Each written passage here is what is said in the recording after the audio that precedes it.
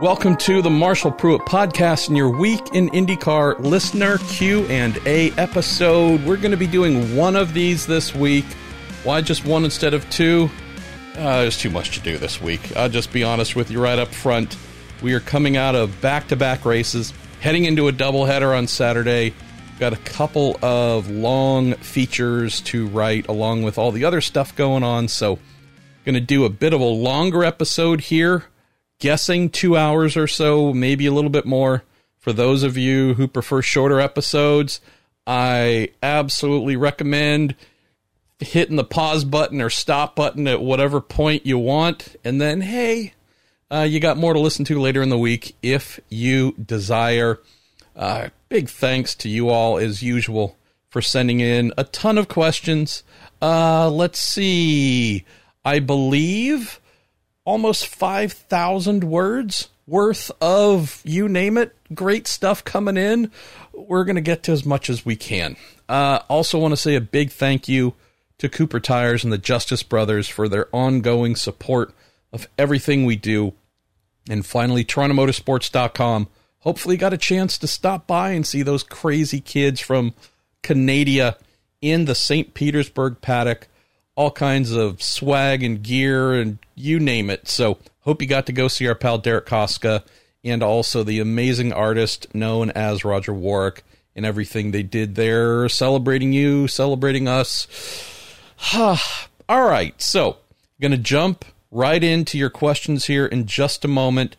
Before I do that, we'll tell you two things, one that tickled me, one that makes me a little bit sad, but not the end of the world. So, rang Colton Herta today at 11:36 a.m. There's a reason for mentioning the time. I didn't know it at the time, but it turned out to be something to write down and remember.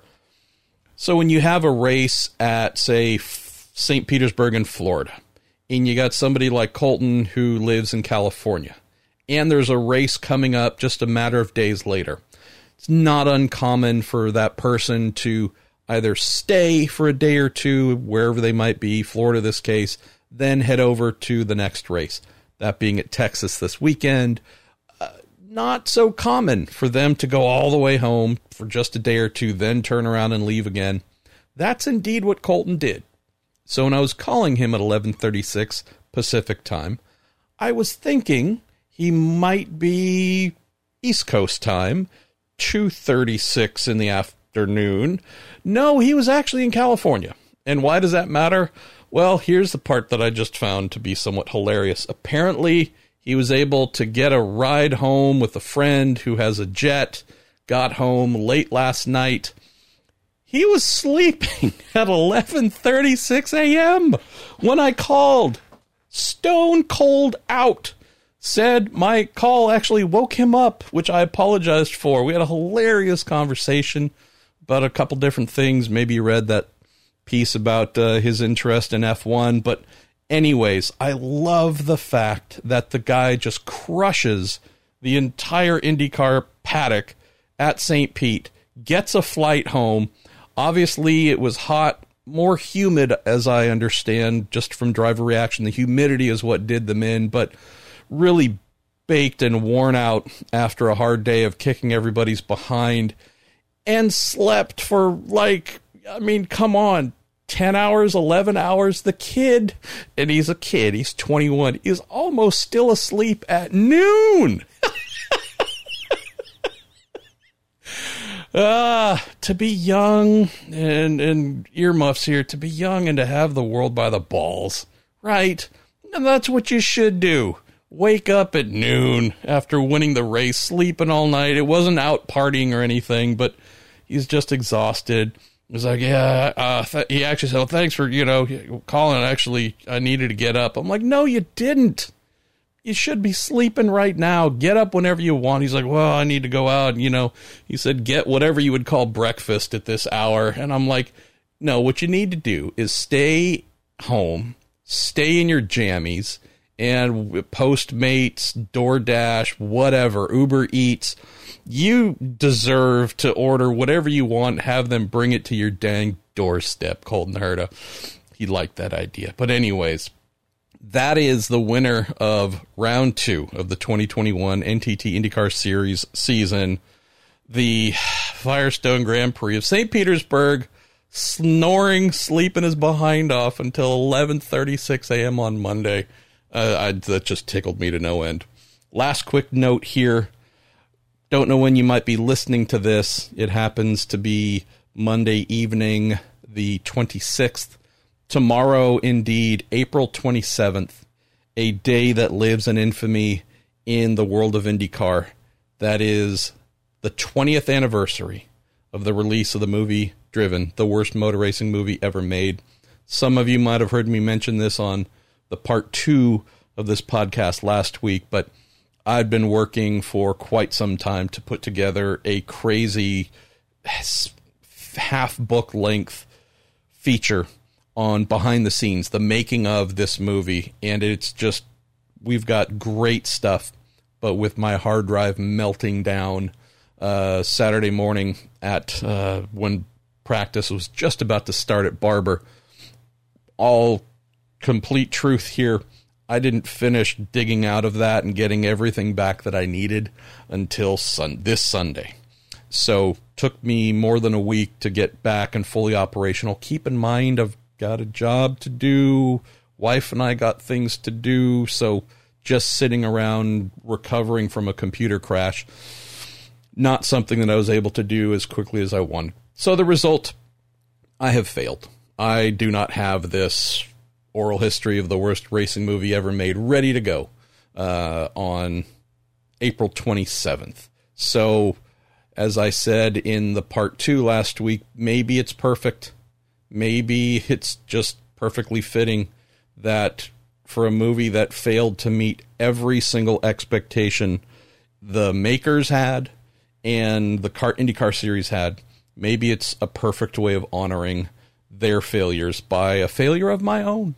So I feel bad because there's some great stuff in there from the people who contributed to it. But sometime soon I'll get that ready for you, and I hope you enjoy it. Other than that, I don't know. I was thinking of putting together a little podcast with some of the interviews from it, but I realized even that would be kind of half-assed. So just said, I'd rather not do a little bit. I'd rather just do it properly. So there you go. Colton Herta, 11:36 a.m., rise and shine, and me failing to get the 20th anniversary of this movie out and properly documented. Other than that, we're going to roll in a little bit of music bed here, and I would say, how about we get going with your questions? That's me moving away from the microphone, having to reach over to this little poopy laptop I'm having to record on. And say, okay, where are we going first? We're going first with some great questions on the topic of, that guy Colton Herta. There are some folks who have said, boy, Sunday's race was a snooze fest. It was boring. Man, that sucked. I can't argue with your take on it if that's how you felt. Share a little bit of a counterpoint. Having been fortunate to watch the majority of Ayrton Senna's races in Formula One, and having been a massive devotee of Senna, some of my favorite memories are of the days where he destroyed people, walked off and showed everyone he was in a different world. Of course, it's amazing to think back to when he and Prost were fighting, or he and Mansell, or he and whomever. The wheel-to-wheel craziness, great memories there too. But the rare ones, the true rare moments in a amazing driver's career, that's when they dominate, outshine. Everyone else is instantly fighting over second place. While those might not be the most spectacular things to watch, if you're looking for passing and thrilling stuff at the front, would just hope that for those of you who are able to enjoy a molly-whopping virtuoso type drive, this was one of them. So no argument that up front there was nothing there. Maybe the last restart when Newgarden stayed within a half second for a little while. But yeah, it wasn't that kind of race, but I would hope enough people can appreciate they got to see a unicorn-like performance. We don't get many of those per year. Most drivers don't get many of those in their careers, which I wrote about on Racer, but that's how I viewed things. So not saying it's the right way to view it, but that's what I was seeing, and that's what brought immense thrills, just the fan side of me as it was taking place. So on the continuing theme of Colton Herta, Damien, the IndyCar Brit, says, hey, Marshall, if it wasn't for yellows, Herta might have won by 20-plus seconds yesterday. Just how highly do you rate his win? The win was amazing. I think that's overstating the obvious. Written it, said it, tweeted it, you named it. So the win itself was holy wow. Where I think the slight deeper dive here is required is who Colton Herta has become at 21 years old and 26 days? I mean, he just turned 21 at the end of March. He's at this really insane place developmentally, Damien, that it's hard to fully grasp because we haven't had enough races to see all the different ways that he is so heavily advanced at such a young age. His maturity is the biggest thing that jumps out, right? He's a carbon copy of his dad, personality-wise behind the wheel, right? He can get a little chirpy, don't get me wrong, but if we're talking blood pressure, it's very stable, and I would say he's not prone to losing it, being red-faced, going off. Like, he's the guy where you go, like, how are you not, like, freaking out, popping off, and showing your age? We expect this at 21 for you to be unbalanced. Not completely unbalanced, but just, hey, this is part of youth. We get older, we mature, bigger perspective, learn more ways to handle ourselves in adversity and whatever else. This kid's got it at 21. So that's one thing that's remarkable. Another thing here, which we've seen stronger points of evidence of this, Damien, which makes it easier to talk about, and that is his intelligence. So there have been many smart IndyCar drivers throughout the years, right? We'll look at Charlie Kimball. We look at Jer Hildebrand, and we go, wow, you guys, big brains. Kyle Kaiser's another one of them, and we could rattle on and name some more. Ed Jones. Where Colton's intelligence is really standing out is in the learning things, observing things, watching and spotting things, and processing them and turning them into actionable performance improvements. Like that's something that warrants a lot more words, a lot more research and development on that theme, Damien. But one of Colton's great skills is his ability to get better, not just through the act of driving and what he learns in that firsthand experiential environment, but also watching. He's the guy who is constantly looking for how others do things. It could be just re-watching a race, looking at in-car footage.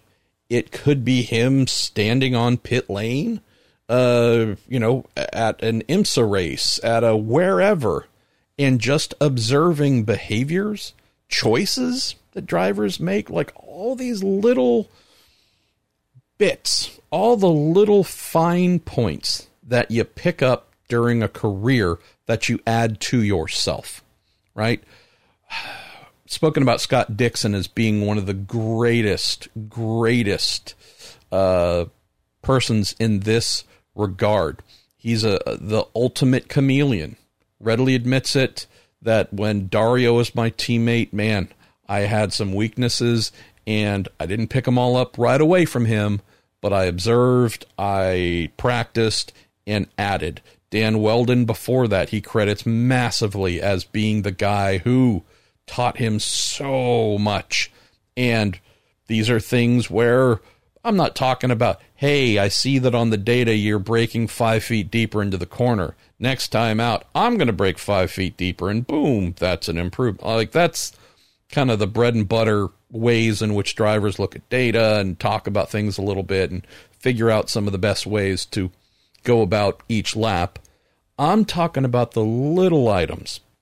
I'm talking about the, hey, I see that they approached this aspect, whether, say, it was how they observed that he observed a driver in, I don't know, the first round of the Firestone Fast 12 at this track charged on their brand new Firestone alternate red banded tires, where everyone else waited, say, one more lap to do that. There was one driver who went out and went hard right away, got that tire temperature up, and they were able to not only nail a fast lap before everyone else, but again, I'm just making up theoreticals here, but by doing that, there was something that he spotted where it gave that person a mild something of an improvement that others seemed to not only miss out on, but no one else picked up on. He's the guy that's looking at that and putting that away.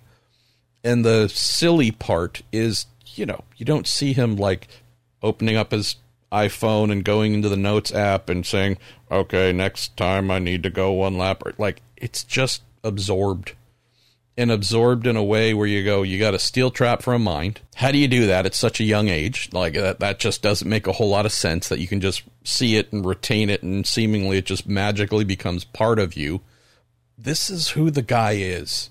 And I'm not saying that there aren't other drivers like this. Dixon's that way. Power's that way. There are a number of drivers who are like the driver equivalent of people watchers, right? They're just always on the lookout for method and behavior and process, and just trying to break down all the ways that other drivers, other teams do things, and so on and so forth, and find the little tiny bits that can add up to helping them. He's doing that seemingly right out of the womb and looking like he's been doing it forever. So between the maturity that has him in a like deadly effective mindset at seemingly all times, also the ability for him to constantly be finding the littlest ways of how to do things better. There's the inverse as well, Damien. All the little ways folks got things wrong. Could be his own team, other teams, whatever. Could be on track, noticing how someone is doing something in a different manner. Might not be like, hey, I'm following Newgarden or Dixon or who, like giant, amazing driver person, but like, hey, I followed someone who you might never really think to pay attention to and how they drive because, they're kind of at the back a lot. But I saw that they did this one thing at this one corner, and it blew my mind. And I'm like, why did I never think of that? And he then does it. And it's that at this young age where you go,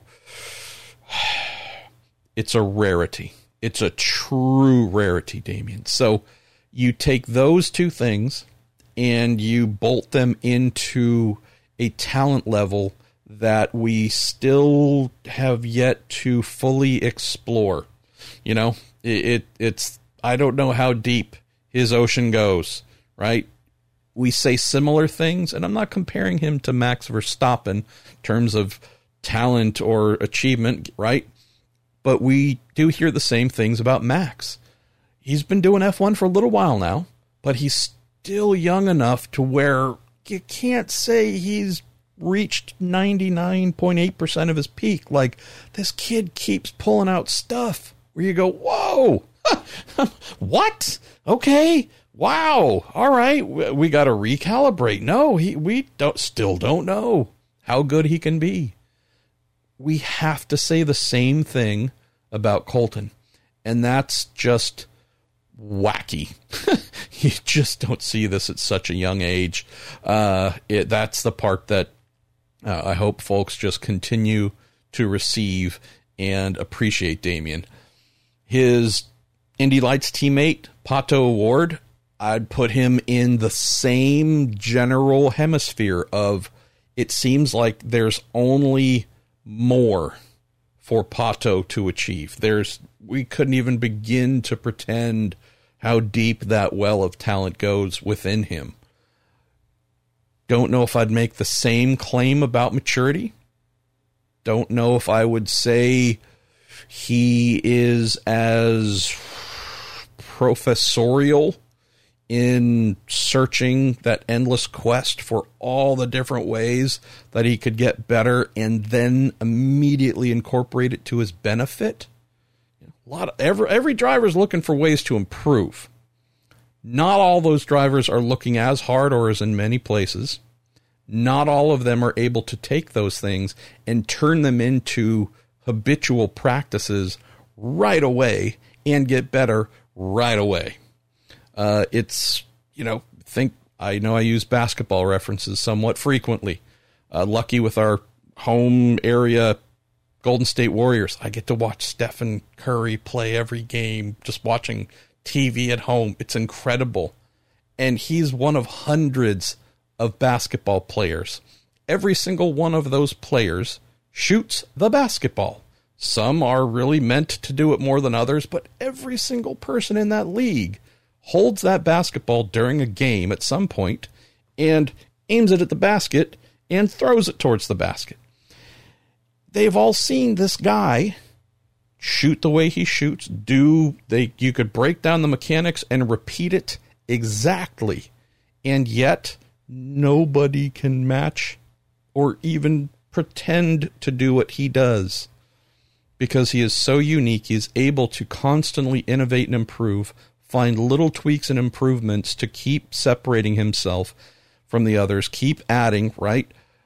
Not saying Colton Herta is Steph Curry, but there's some similarities in their talent level and their working habits that put them in a place where you go, yeah, that's ridiculous. So no, not saying he's better or above any of the seriously established stars, but man, if he's doing this at the age of 21,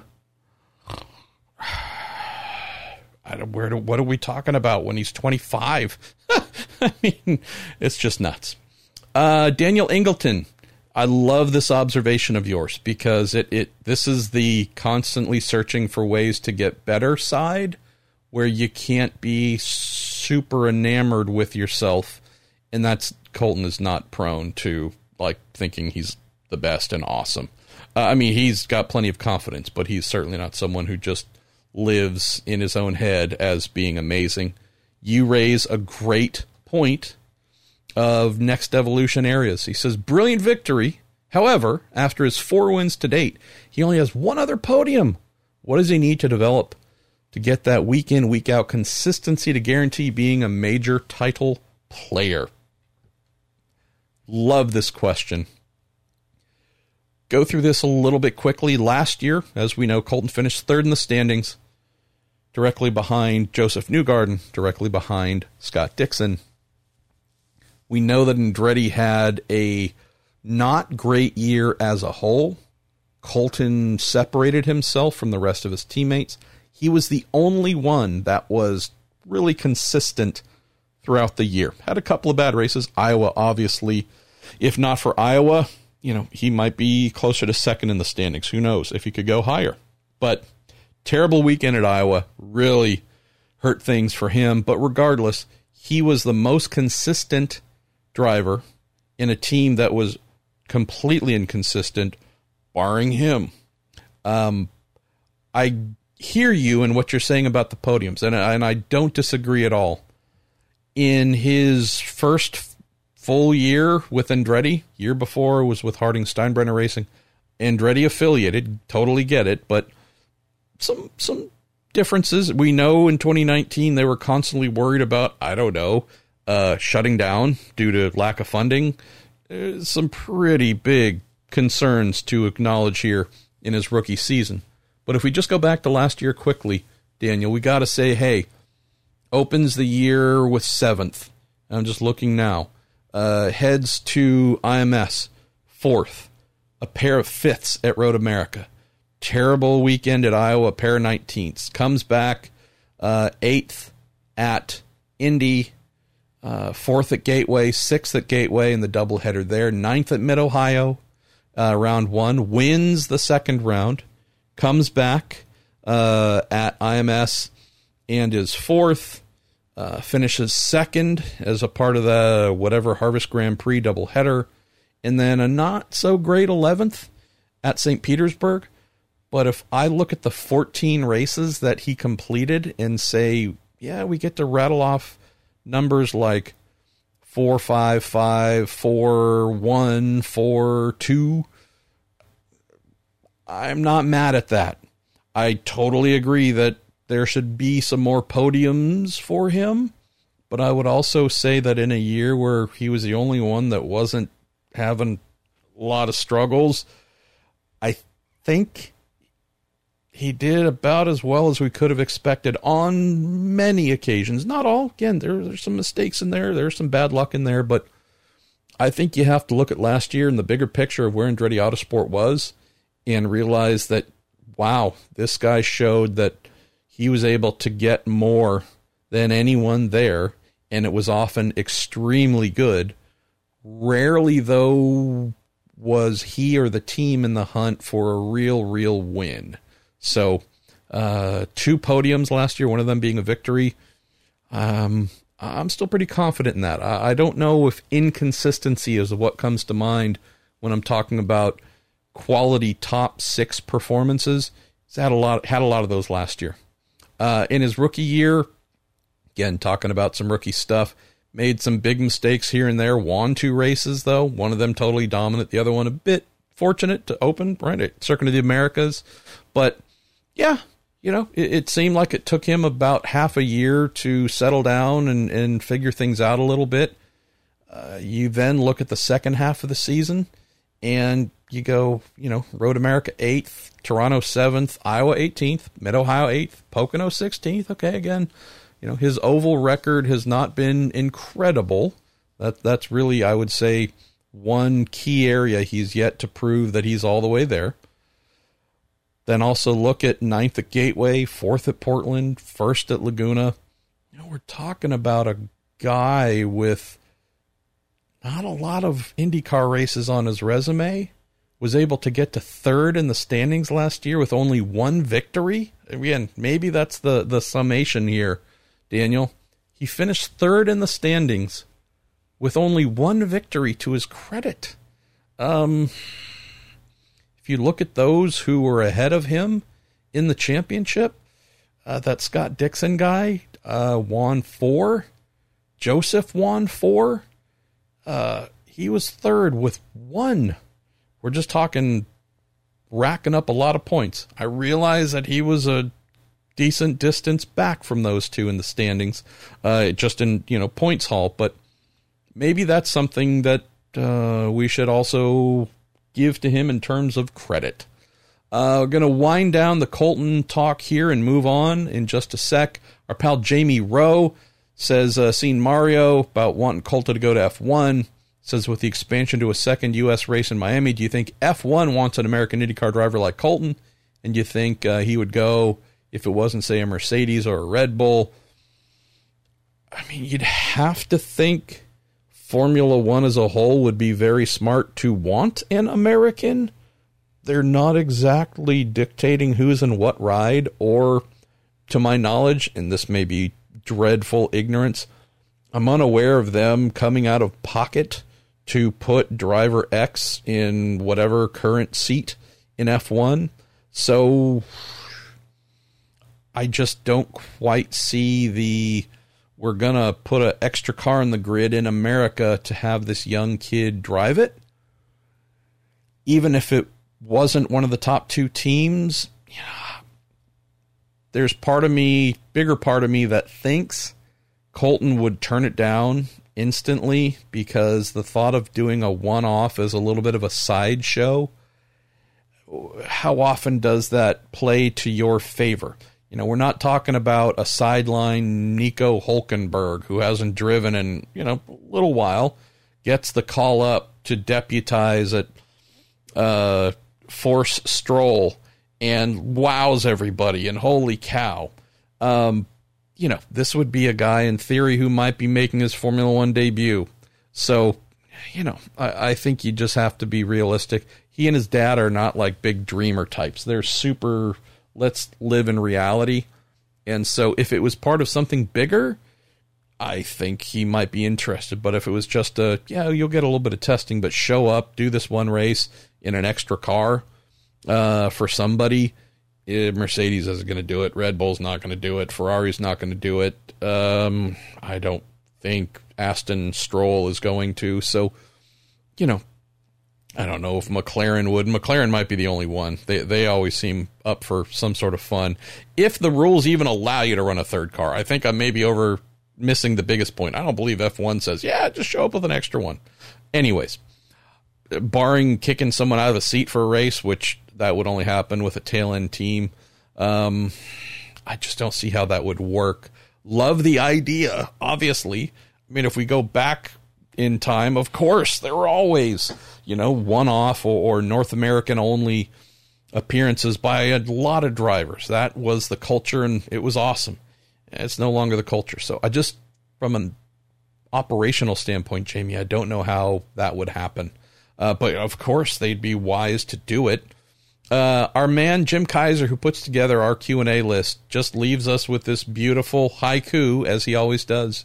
Young Mr. Herta is making a fan of me. Dude flat out wheels it. Jim's from California, too. You can tell with the dude thrown in there. That was a giveaway, Jim. Let's do one of my favorite things on this show. Doesn't happen every week. I hope that it happens every week. Doesn't happen every week, though. But that's when we have a first-time questioner. That is Alexander Shepard. How you doing, Alexander? Really do appreciate you joining in here. He says, MP, long-time listener, first-time commenter. Says, I'm really glad to see AJ Foyt, Sebastian Bourdais running well together to start the season. Says, while I didn't have him as a favorite to win St. Pete, I figured he would have finished a little better than 10th, given his qualifying position and past successes at the track. Where is he most likely to win this year? I'll take that one first. You got a couple other quick little things. I sent our man Bourdais a note last night. Just, again, this is friend to friend, not journalist monkey and driver monkey. Just saying, hey, happy for you, proud to see you out there fighting even through some adversity. I know 10th isn't the thing that a four-time champion dreams of, but considering the team he's driving for that's in a massive rebuild mode, it's still a really good result. And he just, Seb's not a guy who you're going to cheer up if he feels like things could have gone a little bit better, but made that mistake on the opening lap, got in the back of one of the Penske cars, busted open the nose a little bit, the hashtag front nose. Things didn't exactly go wonderfully from there, but still qualified 5th, finished 10th, finished 5th or whatever it is at Barber, and is 7th in the championship. So my biggest hope as a friend, Alexander, not as a reporter, that guy is impartial, but as a friend, I'm really hoping things go well for him and the team at Texas. Their test recently wasn't everything they had hoped for. If they can come out of Texas with just 2 good results, maybe it's a pair of 10ths. I don't know. If they can just come home with 2 finishes and they're semi-decent, don't even have to be great, I would consider that to be a big, big victory. Getting into the month of May, heading to the Indy Road Course, then the Indy 500. Seb's excellent on both. I like the idea of all that. the fan hopes that it happens. The hamburger to his french fry hopes that happens. Where is he likely to win this year? I mean, I could easily see that at a Long Beach. I could see that at maybe a Nashville. And he's really good on street courses. That's obvious. Honestly, I could see it happening at a lot of places. If we had some more bullring ovals, I would put him in there for sure. By more, I mean any, I guess. Again, Detroit, I could see it happen at a lot of places. It's actually not something I would say, oh boy, there's only one that comes to mind, Alexander, and if it isn't there, it's not going to happen. I can see it happening at probably like half the places we have left to go. Let's see. You also mentioned, where's Jack Harvey most likely to get his first win, since the Meyershank Racing Team seems so close to victory lane? They do, don't they? The only thing that seems to be a little bit of the question mark that we hope gets erased is race days, strategy, the strategery side. There just seem to be a few too many times where things start off well and then go backwards. And I'm limiting this specifically, Alexander, to the good days. Of course, that great podium at the IMS Road Course a couple years ago, amazing. But just saying, of the general memories that I have, there may be a few too many where it's like, oh, hey, they're in for something good. Well, hey, how'd you end up 4 spots back from there? Because that's kind of not what you'd wanted. That's, again, a generalism. Just seems that that's a trend that needs to get broken. So the being close, but things go a little bit sideways during the race. Before I'd say victory lane's going to open up for them, I think that's an area that needs further development.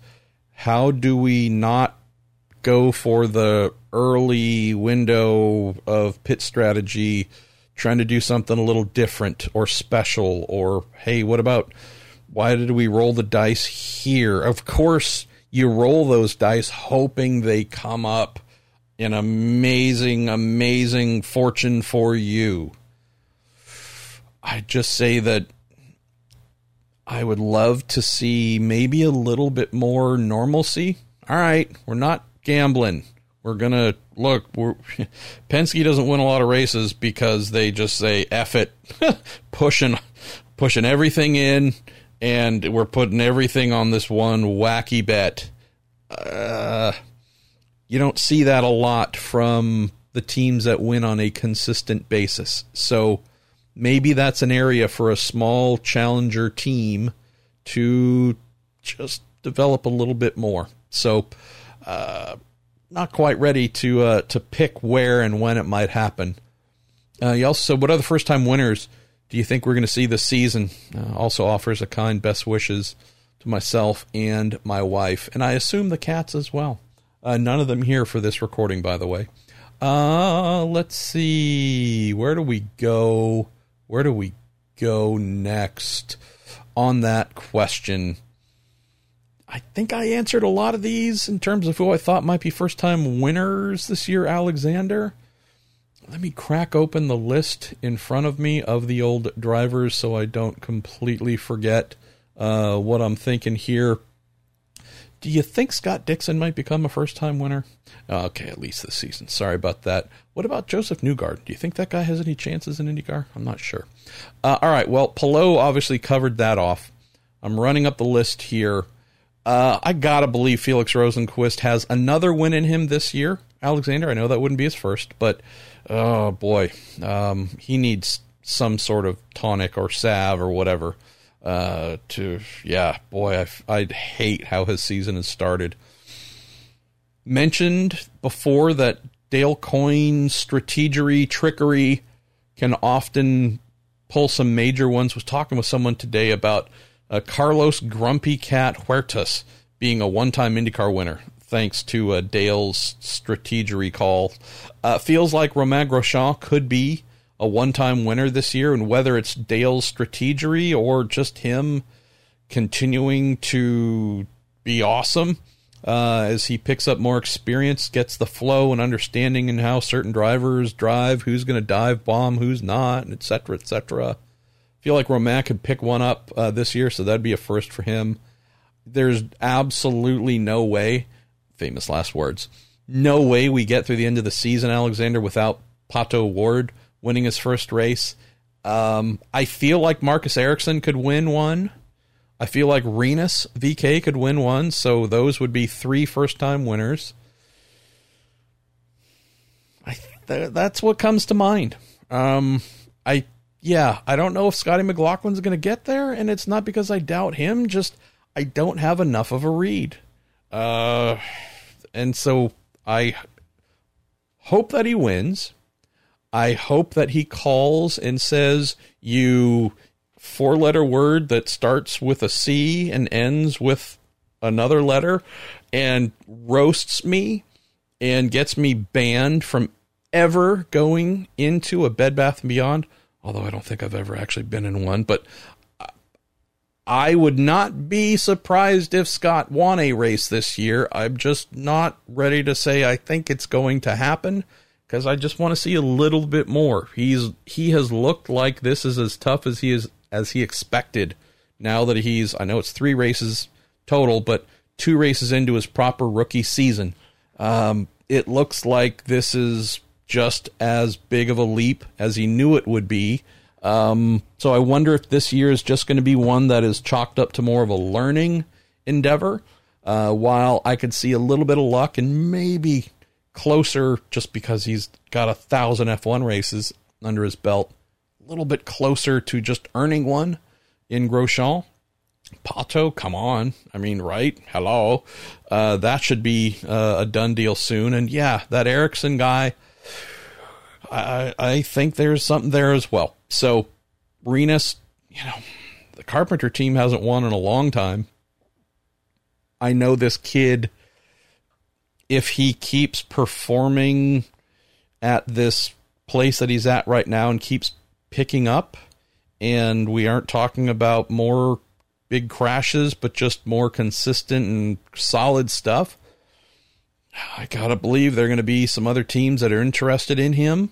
I think if he goes out and wins a race this year, I think the calls are going to pick up for sure. So I love where we're at. I think that's the answer overall. We should absolutely have a number of first-time winners this year, adding to Polo. And, man, I can't wait for those races to get here. We're going to go to Joey of the Priuses. What's the reason for St. Pete being reduced to 100 laps again this year? I don't know, Joey. I could have asked some people, but I didn't. And they're all asleep right now. So, I'm sorry. We're going to go to a little bit of the argy-bargy. Let's go to Tony Chef 20. What are your thoughts on Takuma Sato, St. Pete? Clearly he was on and was one of the biggest movers in the race, but had a controversial pass on Hinch, who doesn't exactly seem happy about it. Yeah, I love when we know Takuma is in the race. Last year, I think, I haven't done the accounting, but I think informally, maybe my pal Daniel Summersgill can go back and count. In the post-race rewind columns that I did, I think he was the clear winner of the Mr. Invisible Award, the guy who was at the race, but not necessarily in the race. I love it when Takuma's out there doing Takuma things. Yeah. Sometimes those Takuma things involve using other cars to get around corners, and if not help take the position from that driver. It's one thing to pass a driver. It's another thing to kind of knock that driver out of contention to get that position. So Takuma's a 2-time Indy 500 winner. That's the thing that hopefully will stand as the greatest memory of his time in IndyCar. He's also not always the cleanest of performers. So, yeah, as I wrote, I enjoyed watching it, but I wasn't the guy getting hit and having my day ruined like Hinch. So, not out of character. We've seen this story before. Probably seen more episodes of this story where he takes himself out. And maybe that's the more accepted episode here, Tony Chef 20, which is, hey, when Takuma makes a mistake, it's often at his own expense. Not always. He's invited a number of others into those mistakes, but for a guy like Hinch, who came off a season opener that was the opposite of awesome and was doing okay, but hoping for better in the race, and then to have that hope dashed fairly soon. And I don't know if I would say there's a lot to blame Hinch about there.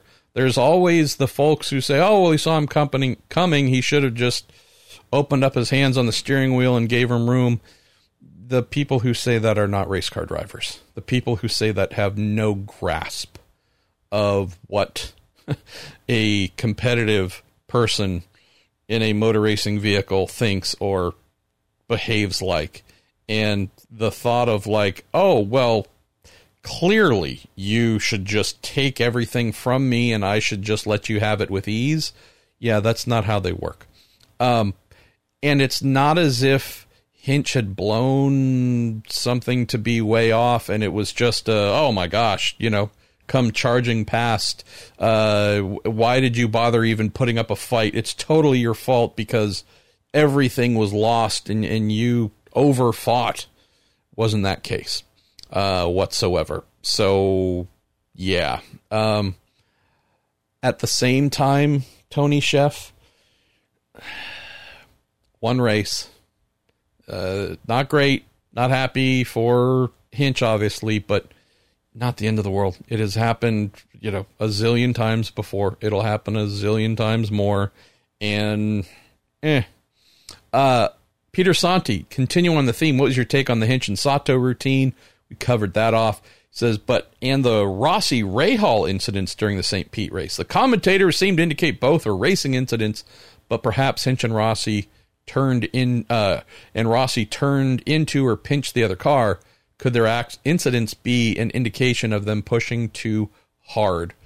So where the Hinch and Sato contact took place, we've seen contact happen there many, many times.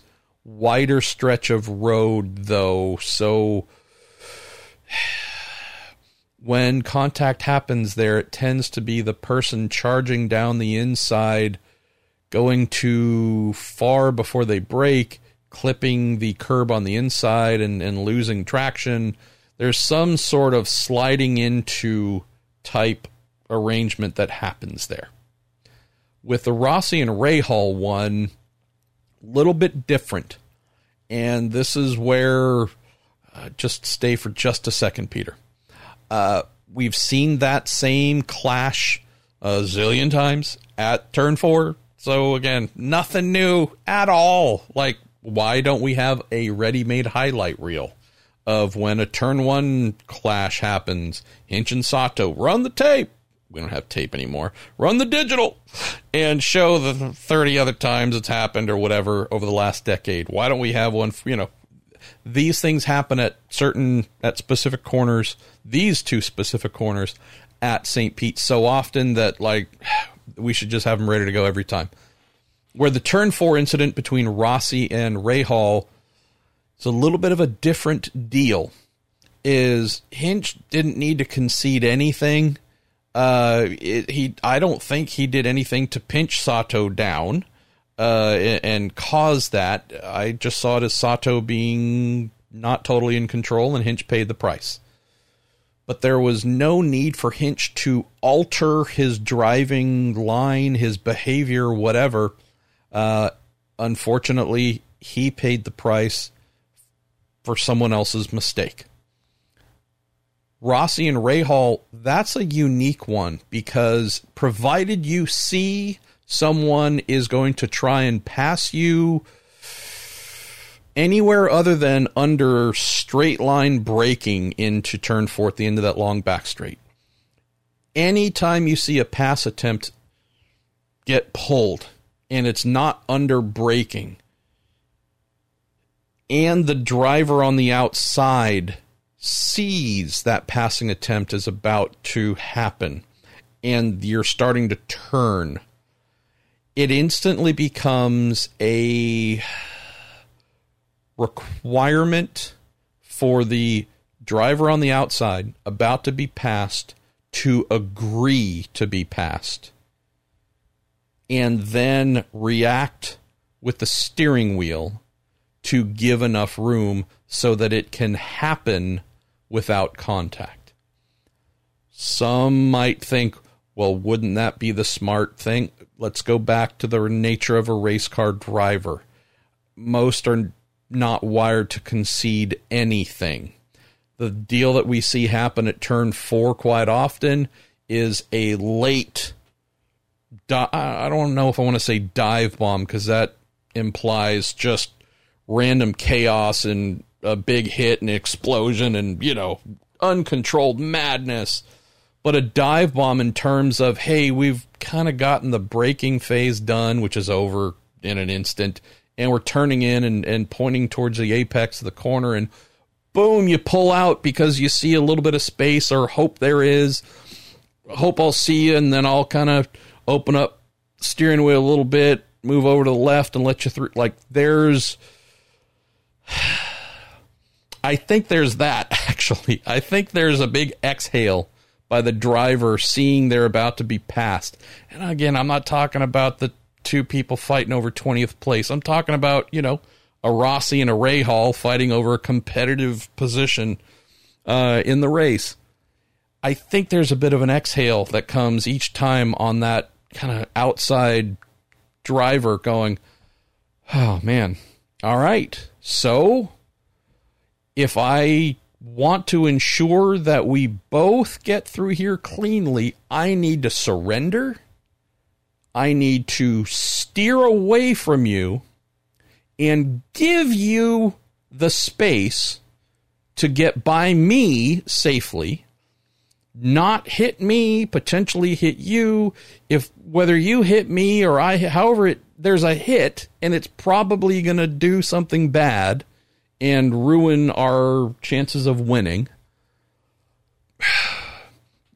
These outside drivers at turn 4 are effectively forced, Peter, into this instantaneous thing, right? We're talking a split second where they're having to process all of this, see it in the mirror, go try and judge, where am I on track? How much have I turned? Where are they? Is there enough space for them to get by? Again, the answer is pretty much always no. If I just hold my line and they still are trying to come through, is there a chance they could back out and let me go? Or if they come into me and hit my side pod a little bit, maybe I could get away with that, and it might bust it up a little bit, but it's wheel-to-wheel contact usually is going to send you around. So maybe that, running the odds in an instant. It's a 62-second lap around there. I mean, this stuff is over in an instant. You look in the mirror, you see, you go, oh my God, what the hell am I supposed to do? What should I do? Well, hey, I don't want to give him the spot. I want to win the race, or I want to win as much as I can in whatever position I come home. I don't want you to take this space, but you've just decided to do this. So if I don't instantly kind of move over a bit, give you room, let you do this, let you go by, we might hit, we probably will hit. Why did you just do that to me? I don't want you to have this position. I also don't want to get wrecked, but I'm probably going to get yelled at if I just pull over and let you go by. That's not why they pay me. That's not what my sponsor said. Hey, Alexander, if anyone challenges you hard, just pull over and wave them by. That's what we want from you. I mean, it's a lot. So this particular corner, Peter, it screws your head. So all these things some of those things going to go through a driver's mind in an instant, all while thinking, this is one corner in a track on this lap, and holy cow, now this person's made me decide whether I want to fight them and not let them go by, which is my natural instinct, or have to mentally lay down and just truly pull over to the left so you don't wreck me, or I reduce the odds of you wrecking me. And that's just not natural. And so it's real easy to blame the person trying to make the pass. You know, a lot of times the person trying to do that overtake maneuver, there's some hope, if not a lot of hope involved. That's never a good thing, right? I hope I get by you, but I've made the decision to do it, and I can't really stop it. So if you don't help me pass you, we're both going to be in trouble. I think Rossi did his as much as he was comfortable doing, and it still wasn't enough. I haven't spoken with him, but just watching it, it's what it kind of looked like. You know, he and Graham aren't grumpy at one another. They're friends.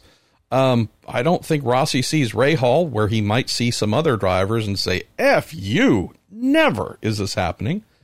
But at the same time, again, the guy's out there trying to win for his team as best he can. So that's where this is just a lot different. Turn 4, St. Pete, every year we see this once, twice, 3, 5, I don't know how many times. Each version's a tiny little bit different of when the driver does that last second ducking out and trying to outbrake and get by through the corner and come out the other side. And they often have the same result. It's just a weird thing, though, where the driver getting passed has to run through, a ton of scenarios in their mind, maybe quiet their inner lion and hope that things work out, but they don't often do. So, for me, at least, it's a fascinating study every year to see how folks deal with it. There we go. Grant Stouter says, so after this weekend, who would win in a no-holds-bar match, a cage match between Rahal, Edelman, Lanigan, or Andretti Autosport? Seems like they keep running into each other, and with a particularly interesting outburst on social media, seems like there's a genuine dislike fomenting between the two outfits. First of all, Grant, you win the question of the episode because you use the word fomenting. So, hey, seriously, awesome right there. You is good with words. Should I just go with the obvious answer of there's 4 Andretti cars and 4 Andretti crews versus 2 with RLL? I would not want to be in a no-holds-barred cage match with double the amount of people coming at me. So that's one. What if it were the drivers, though, right? Is that what you're referring to? I don't know, but we're going to pretend you are. Takuma Sato is not a man of verticality. He is built like a brick, though, and I don't know if he's a fighter, but he strikes me as someone who, if he got like mini Hulk raging mad, could probably put in some pretty good work on whomever. Graham, who part of me wonders, is Graham a little bit like Bob Odenkirk's character in that new movie, Nowhere? Nobody? Nowhere. Jesus. Nobody? I think that's the name of it, right? The guy you look at, very unassuming, doesn't seem like the type who could go nuclear and, wipe out an army. But when he goes nuclear in the mind, he can do it. I mean, Graham's, tall, big-ish guy, 6'3"-ish, 6'4", whatever. I know he can get mad. Trust me, he's let me know when I've made him mad. I just don't know if he's a fighter. Right? I think of the proverbial biker guys. I think of a Harley rider as someone who'd be more disposed to fighting than the Ducati aficionado. Total stereotyping here. I may be 1,000% wrong. Rahal may have a big old punch waiting for my nose when I see him next time. It'd be kind of funny. He just doesn't strike me as the throwing bows kind of guy. Pushing, barking, coming up with some good one-liners that might actually make you laugh a little bit. Yeah, but like throwing bows, I think Takuma between those two would be the one who could handle his business. Switch over to the Andretti side. We're just going to have a mission of mercy for Colton Herta. Love the kid. He weighs 82 pounds, right? That's just not him. He's truly a lover. Zero fighter. Too smart as well. Come on. Hinch. I don't know how much he weighs. I don't really care. It doesn't matter. But yeah, he's not a fighter. That leaves Alexander Rossi. I don't know if he can fight. He does have an athletic build. He's tallish, right? 6'1", 6'2", whatever it is. We know he can get mad. But I could see him giggling a little bit, like him with boxing gloves on, or, I don't know, maybe no boxing gloves, hands taped up. You know, how many punches to the face is he going to want to take is maybe where I lean with Alexander. But I do think he could absolutely, like, do the Odenkirk nobody thing, and, like, you stand and go, well, you killed everybody, Alex. That wasn't very nice. And he says, sorry, my bad. Yeah, I could still see that. Hunter Ray, I don't know. Hunter Ray, you know, he's got the amazing wife, amazing kids. He's, you know, out on the boat, catching fish and just live, you know, all those great things. We maybe have forgotten that dude comes from scrappy place. And I don't know if I'd want to get him totally mad. So between the two, the thought of Rossi and Hunter Ray, both 6'1", 6'2", pretty decent build, going up against 6'3", 6'4", Ray Hall, similar build, but I don't know if he's really going to be all in there. Really, I think it ended up being Sato versus Rossi and Hunter Ray. And look, there's a reason why they have weight divisions in boxing and MMA. And, you know, the weight kind of gives you a general idea of the size of the person fighting. Like, you know, there's no 6'8" straw weights, right? I just think, like, in a no-holds-barred cage match, and I don't know if you're referring to WWE, but I'm just going a little bit more real combat sports. I think, Grant, it's a bad day for RLL. Now, granted, if we're talking about some of the mechanics, yeah, I think that might be a more even match. There are some folks on RLL who I don't really pretend to know them, but I look at them and go, mental note, don't make that person mad at you. All right, we're going to go to a couple more items here. Funny how we should do that. This is what we do every week. Should I just stop here, by the way, and say, I love doing the show. I really do. When I say I appreciate y'all, I greatly thankful for all the questions you send in. I say that every week, but it's not written down on a list that I must do it. It's just because I feel it every week. So I say that, and I really, really do appreciate you. So I love doing the show, so I'm going to keep doing it. So we're going to go to our pal Jerry Sudath, who says, yesterday we saw a couple of valve stems get knocked off after contact. Is it possible to move the stem to avoid this in the future? Matt McDonald, similar, says, all the best to you and your wife and the kitties. Thank you. It says, related to Jerry's question. Look at that. You're referencing another question. I love it. Can you tell us more about the wheel options available to teams and advantages and disadvantages, and why some teams might prefer one over another? Is that an open area of development? Let me go backwards here with Matt. You mentioned the open development area. I don't think so. I don't know if IndyCar has gone as far to restrict the number of vendors in terms of who you can buy wheels from, whose wheels you can use. I would just say that the predominant vendors, and they've been really about the de facto options for a pretty long time now. That would be BBS.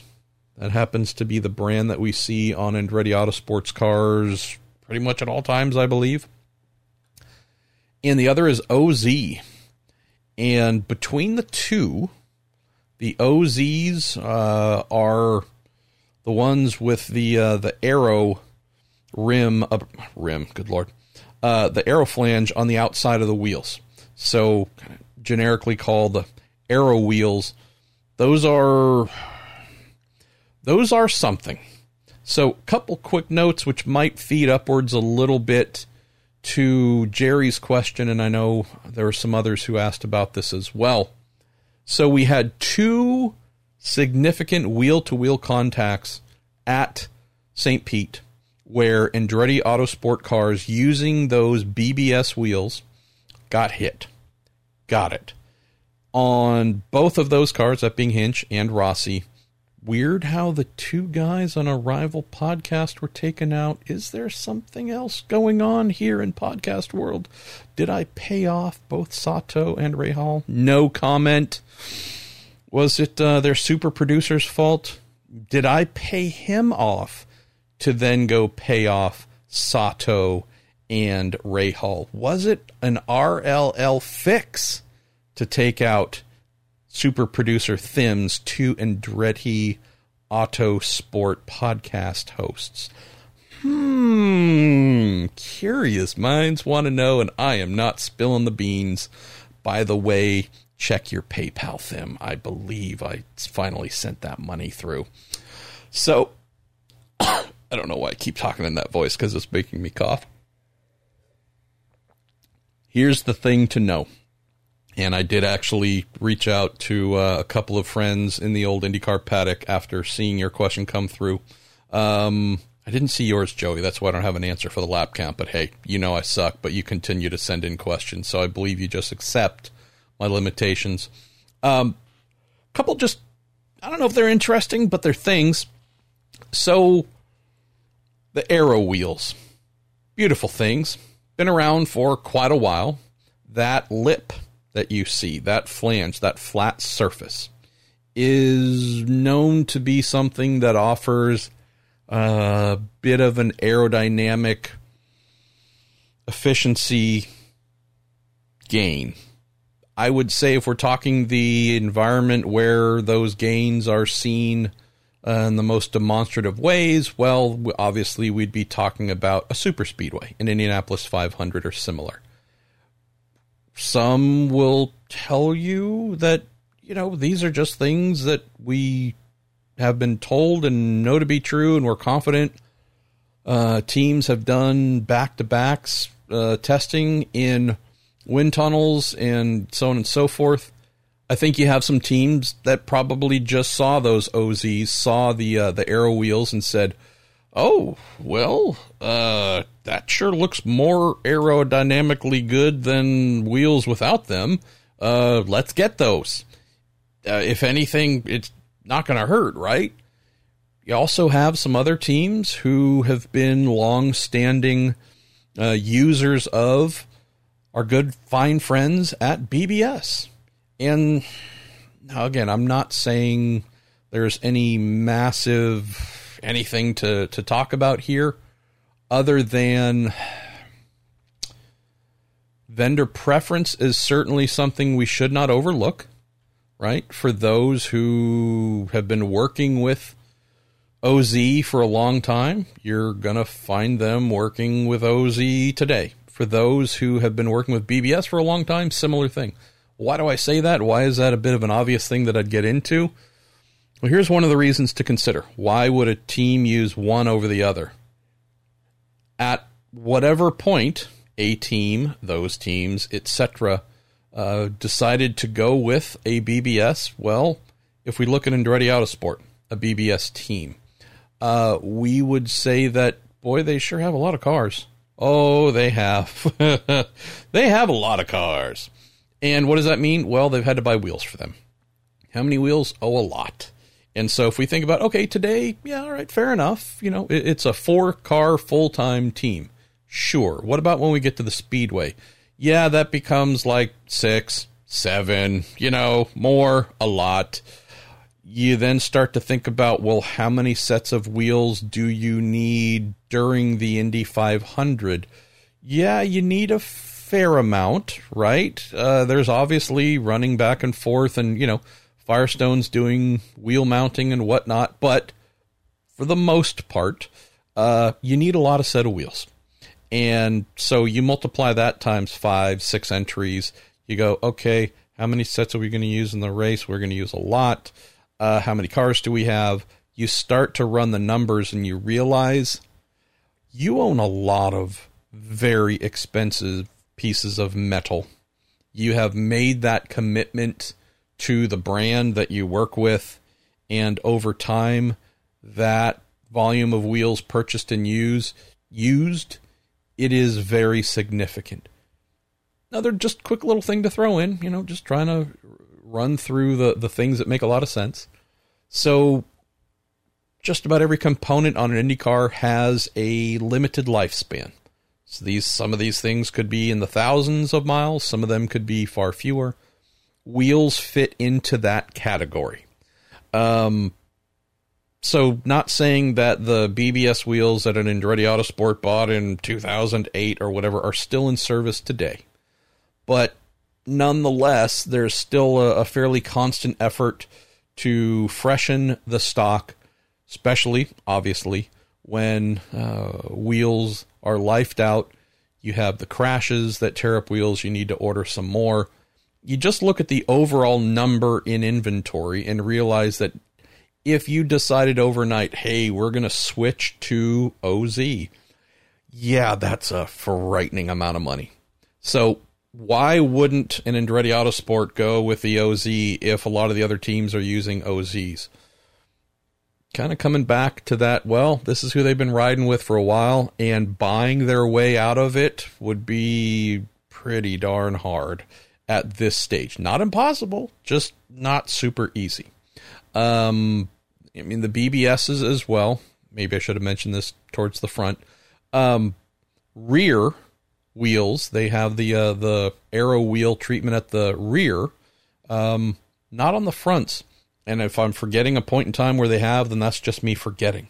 But where the OZs do stand out is they are aero. They're aero. And there you go.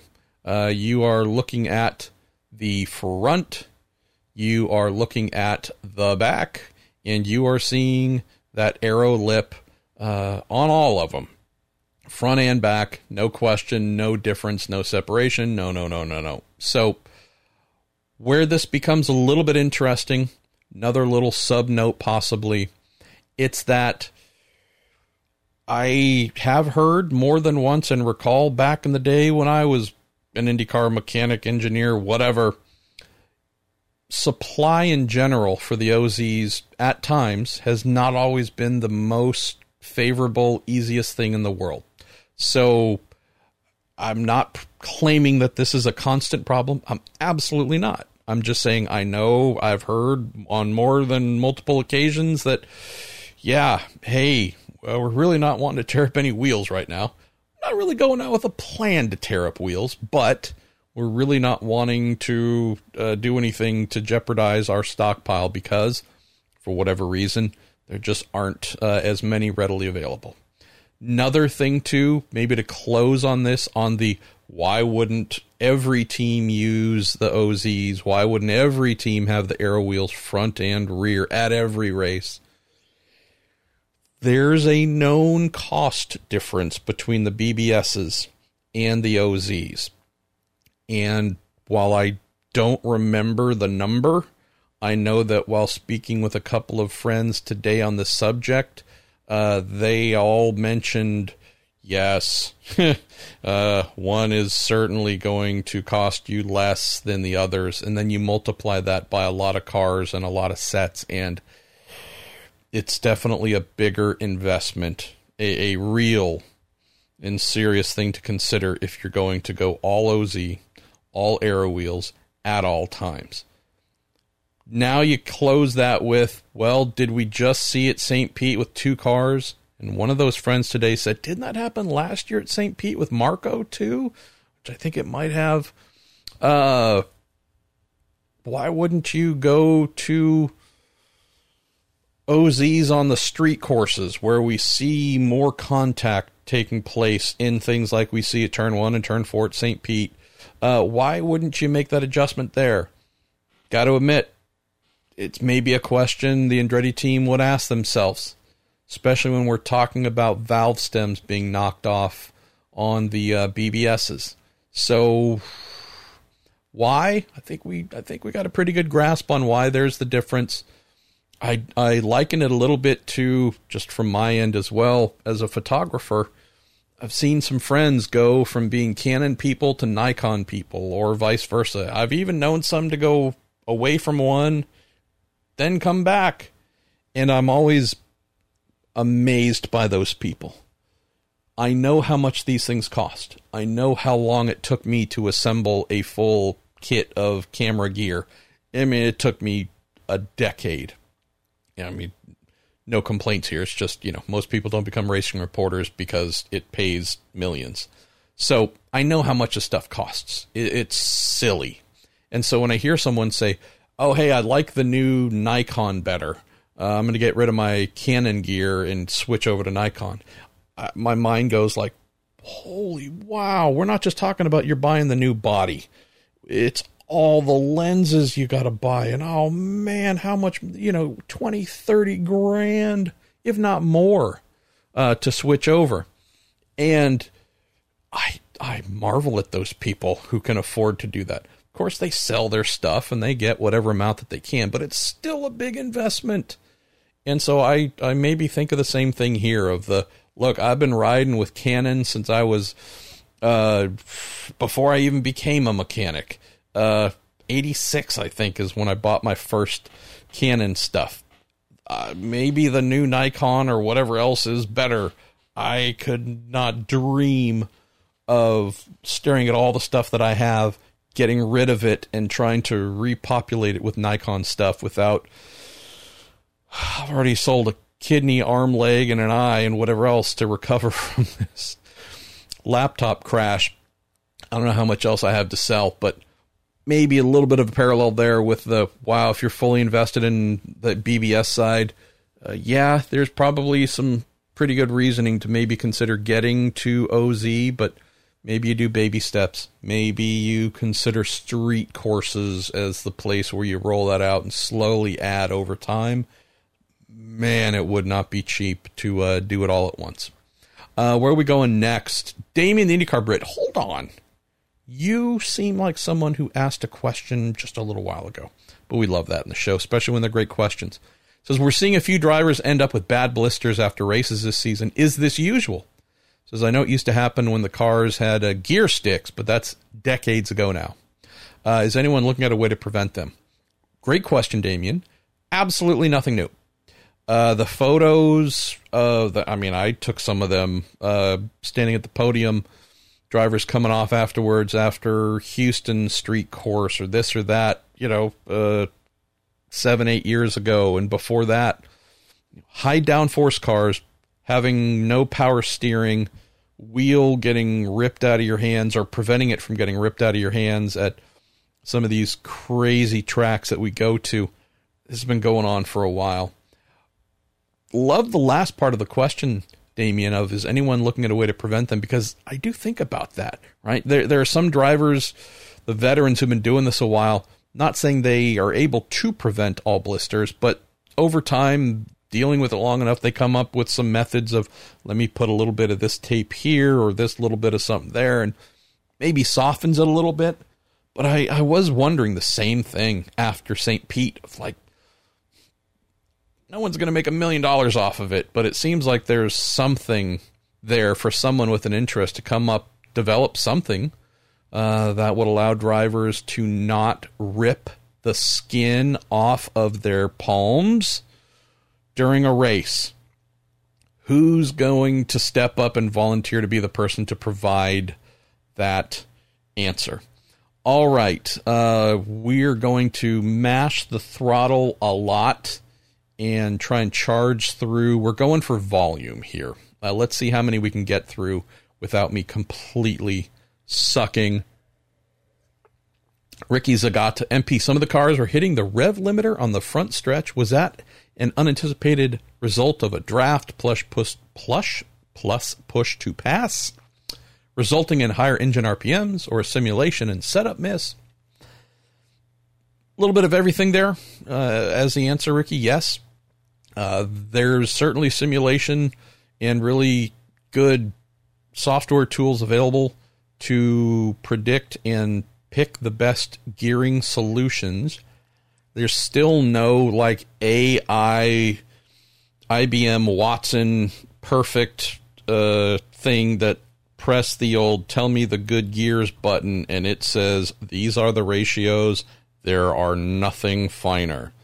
Still a little bit of, I don't want to say guessing because most of the guesswork's been taken out, but there's always a little bit of hedging of, well, I don't know, should we go up a tooth, down a tooth, here, there? Can you stretch this a little bit longer in this gear at this corner? Is this going to help you? We go a little shorter here. You know, there's the human element is always going to ensure that there's some form of gearing choice variability. And so keep in mind there's wing settings on the cars. There are changes in ambient conditions, density of air, and a variety of other things that can change downforce figures. Not a ton, but, you know, a little bit.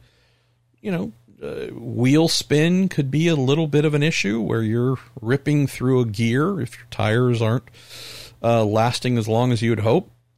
And you're all of a sudden rowing through the gears faster and finding that you are maxed out in top gear a little bit sooner than expected or desired.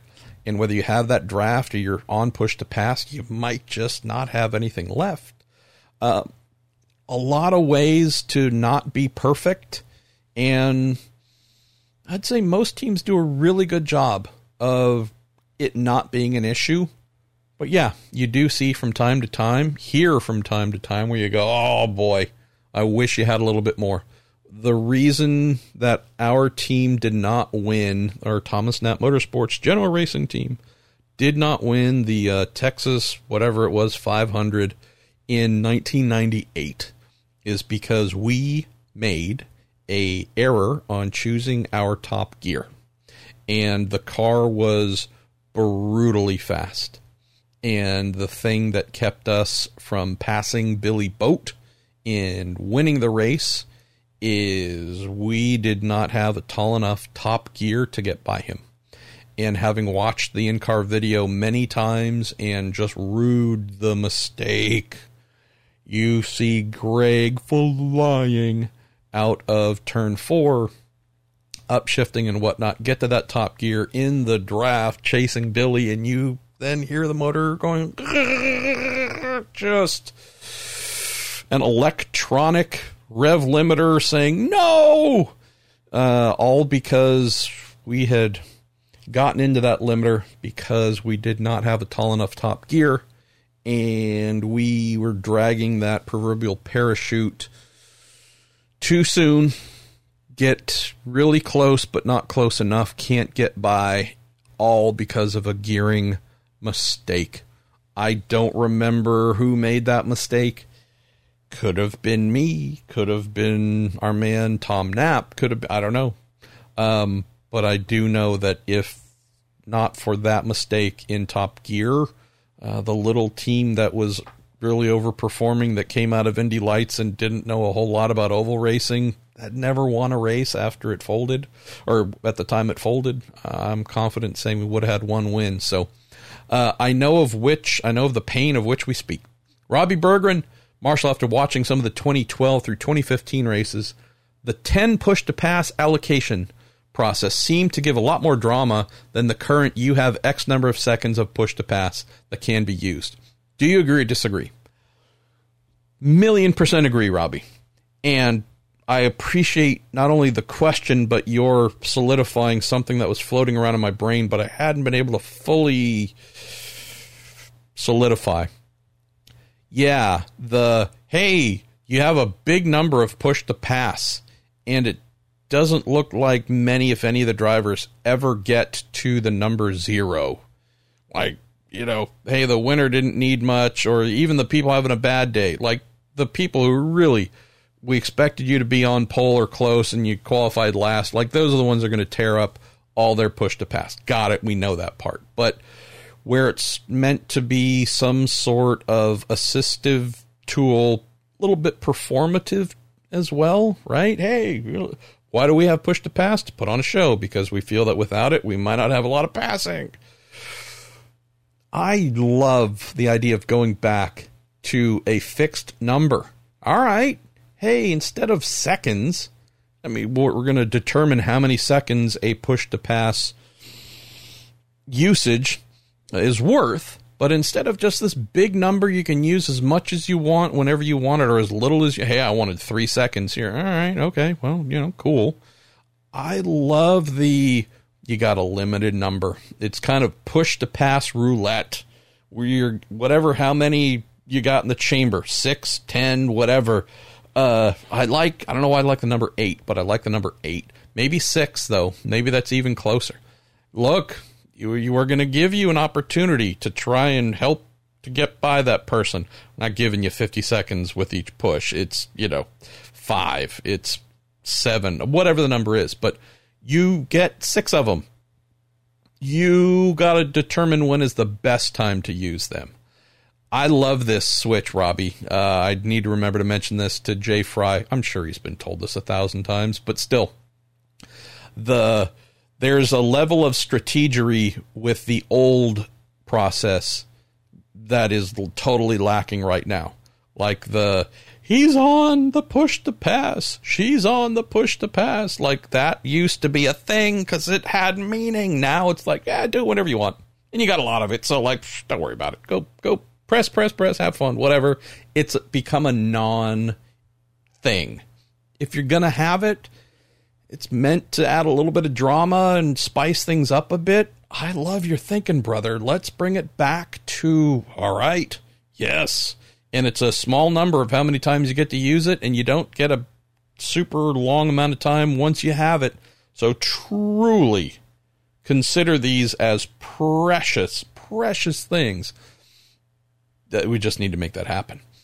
Cade Fulling, you are one of a couple folks asking about Alejandro Rossi.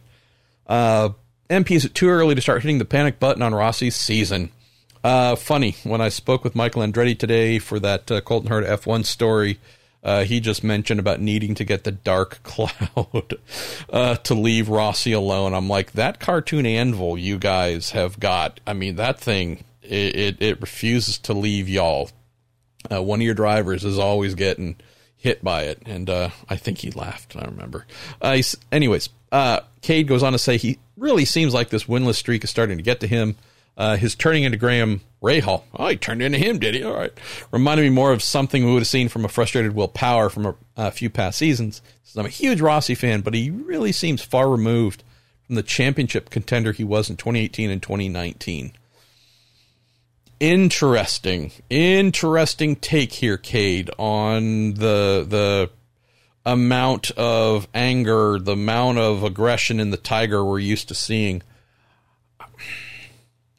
I will tell you the reaction to the Rahal clash, as I think a few others. Yeah, let me read Andrew Drybelbus's note here too, which speaks to it as well. And I had the same reaction, Andrew.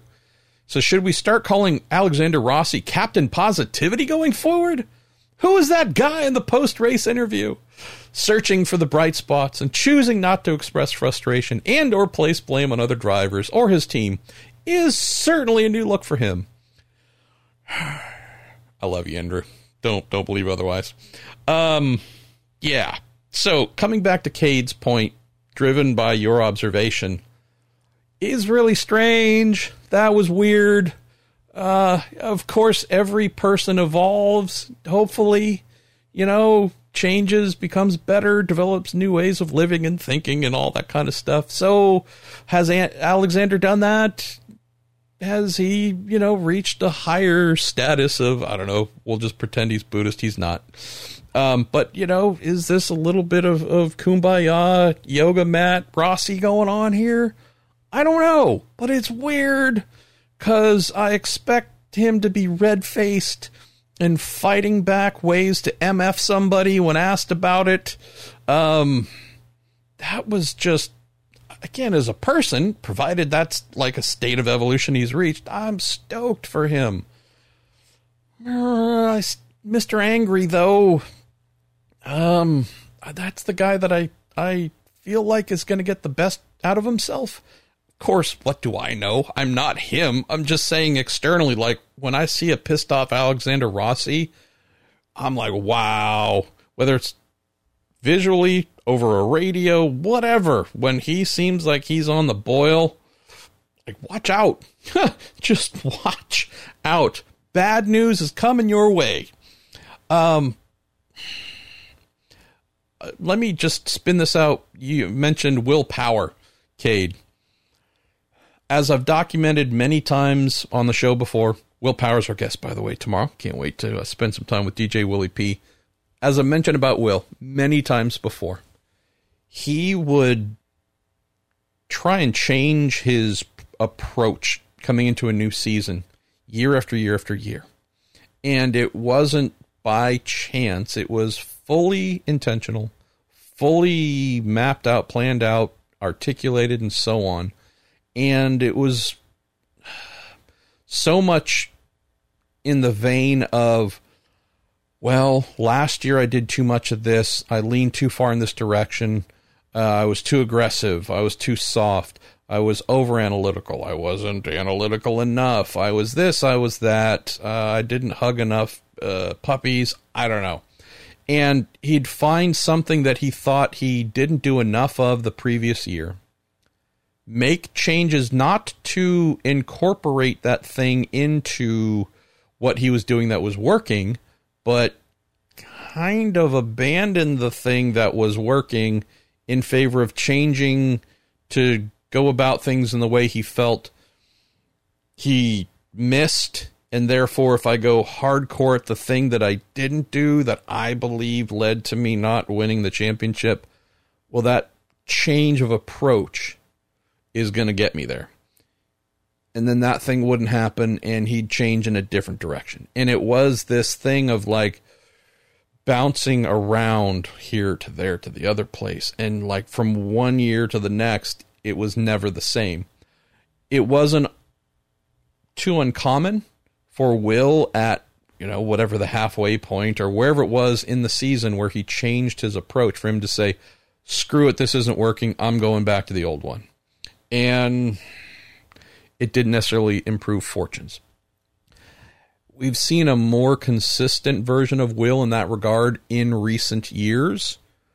Not saying he doesn't try and add a little bit, do something a little bit different, but he's gone away from the, I didn't win a championship last year, so therefore I failed, so therefore my approach was a failure, therefore I need to have a different approach that hasn't failed yet. So maybe therefore that's the way I get to the Holy Land. And he did win the championship in 2014, but just saying there's been a different approach. And while it hasn't always netted everything that he'd hoped, I realize he hasn't followed up with a second championship. That mental consistency. Hey, okay, I've done this long enough to figure out who I am, what works best for me. Of course, I'm always going to evolve and develop and try and improve, but the core me, not going away from that. And hey, the guy sitting second in the championship right now and has just got a new contract in hand would say that's a good thing. I'm not claiming Alexander's changed anything about himself. Again, I'm not him. Just saying that I was put off a little bit by the happy yoga pants guy talking about the crash. That's that's just not a guy I'm familiar with. So had a not great start to the year. Obviously, Barber wasn't terrible by any means, but just, if the guy's not on the podium, he's not exactly celebrating. Also, the guy's not 100% wired to be holding 16th in the championship right now and happy about it. So what I don't know, because we didn't get a chance to see all of it by any means at Barber, strategy call took him out of being in a truly competitive position at the end of the race. Clash with Rahal obviously ruined his chances of a good finish on Sunday. I don't know if we've seen the unencumbered go kick-ass take names Rossi that we're accustomed to. If he has decided to change his approach, be less kill everything at all times guy, maybe that could be an improvement and a positive evolution. Just saying that through 2 races so far, I don't feel like we've had a good picture of if he has changed approaches, if that is something that is going to break through, start getting some more of those victories, and go get that first championship, which, he absolutely will have here before too long. I mean, come on, that's just being realistic. Let's go to Justin Holmes. Says, congrats on your vaccine. Thank you. I got both shots now, and super minor side effects. The first one. The second one would say minor initially.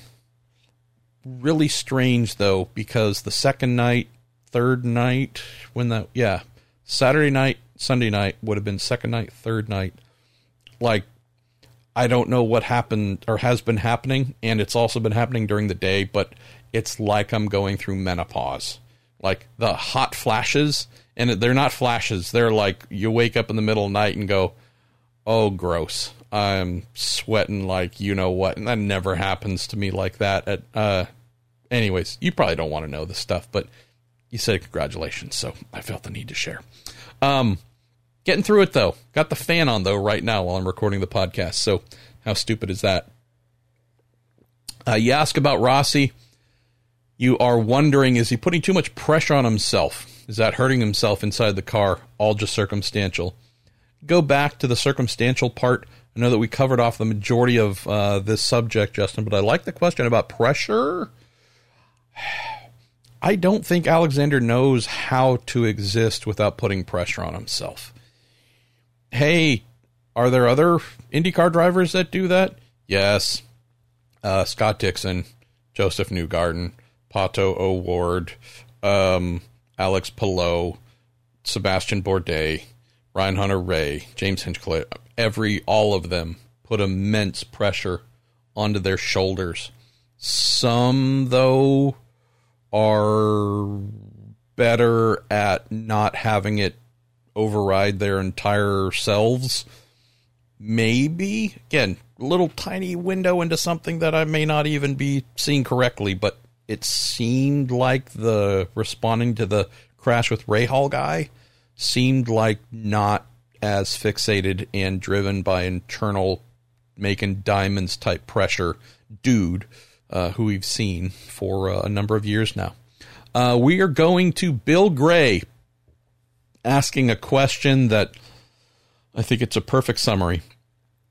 And I know a lot of you have, if not said it on the good old social medias, might have thought it. I was impressed by Jimmy Jordan. I was about to say Jimmy Jordan. Oh, that's delightfully stupid. I was impressed by Jimmy Johnson's pace in Barber and St. Pete, but, as my father always said, ignore everything before the but. But 3 out of the 5 yellows this year have been for Jimmy's solo spins. Would or could IndyCar penalize the number 48 car if this trend continues through the whole season? It's a phenomenal topic to open up here, Bill. I'm going to spend not much time on it, not because I don't want to, but again, this show would be 11 hours long if I spent all the time I wanted to with everything. There is this thing where there are specific penalties put in place during sessions. Race is also a session, but there are some very specific penalties that they've come up with.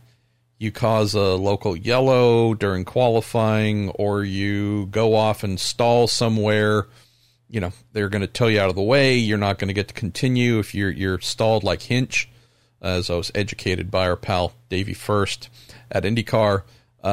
When he went off and stalled at Barber in qualifying, why didn't they just fire him up and let him go? Well, they changed the rule and said, hey, if you do that, you're done in qualifying.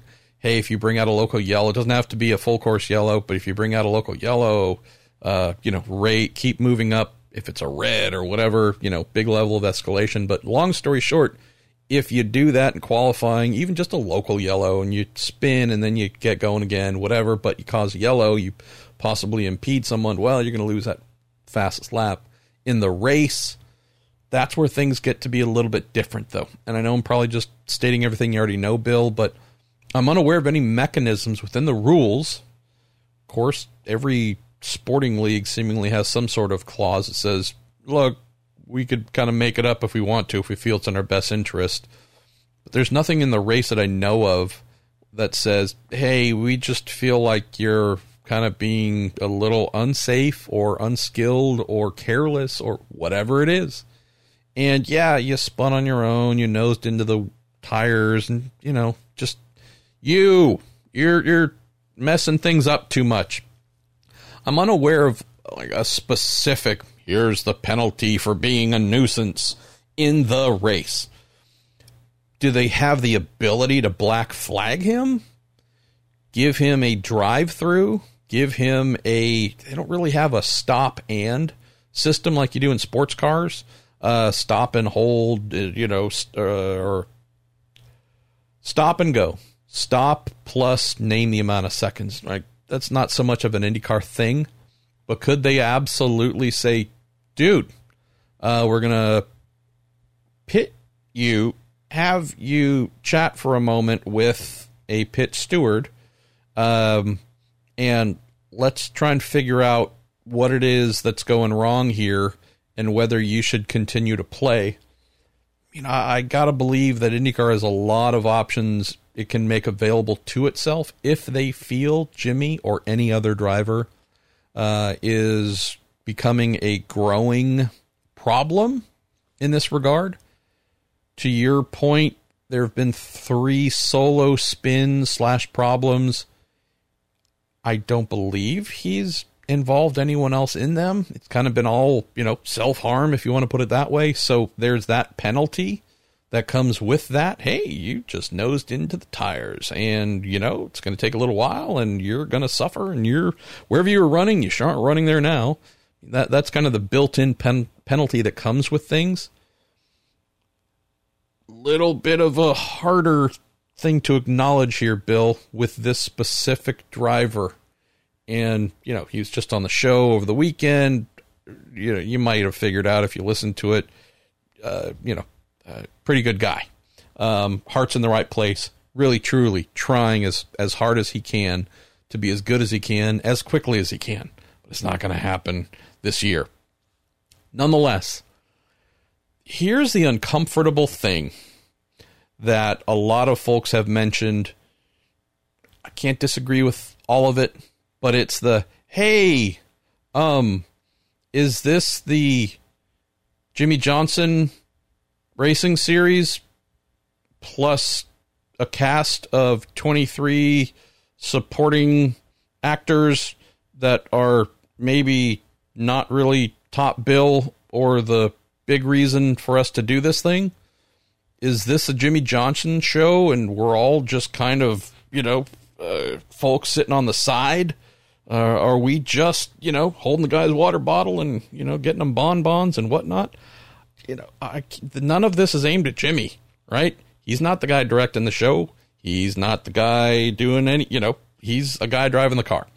But if we're just talking about some of the complaints that we've gotten about, hey, there's other people here, and they win the races, and they're going to be in the championship, and they're up and coming, or they're whatever they are. But hey, can we talk a little bit more about the people who are putting on the true show that we're enjoying?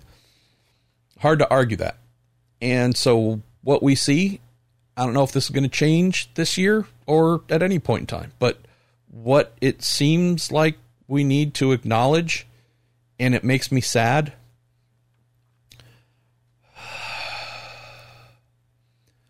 How much do we wish the Indy Racing League, and then it's renamed self as the IndyCar Series, what we now know as the NTT IndyCar Series.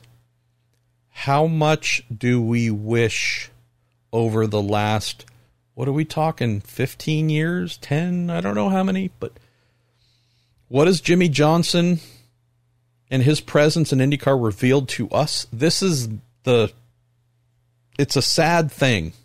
Again, all of you, I'm sure, thought this, heard it, written it, said it to a friend, whatever. Just was having this conversation with a very dear friend today. He was mentioning how frustrated he's become at the fact that, no matter how Jimmy is doing in terms of actually competing in the race, the broadcast seemed to be so heavily skewed towards him.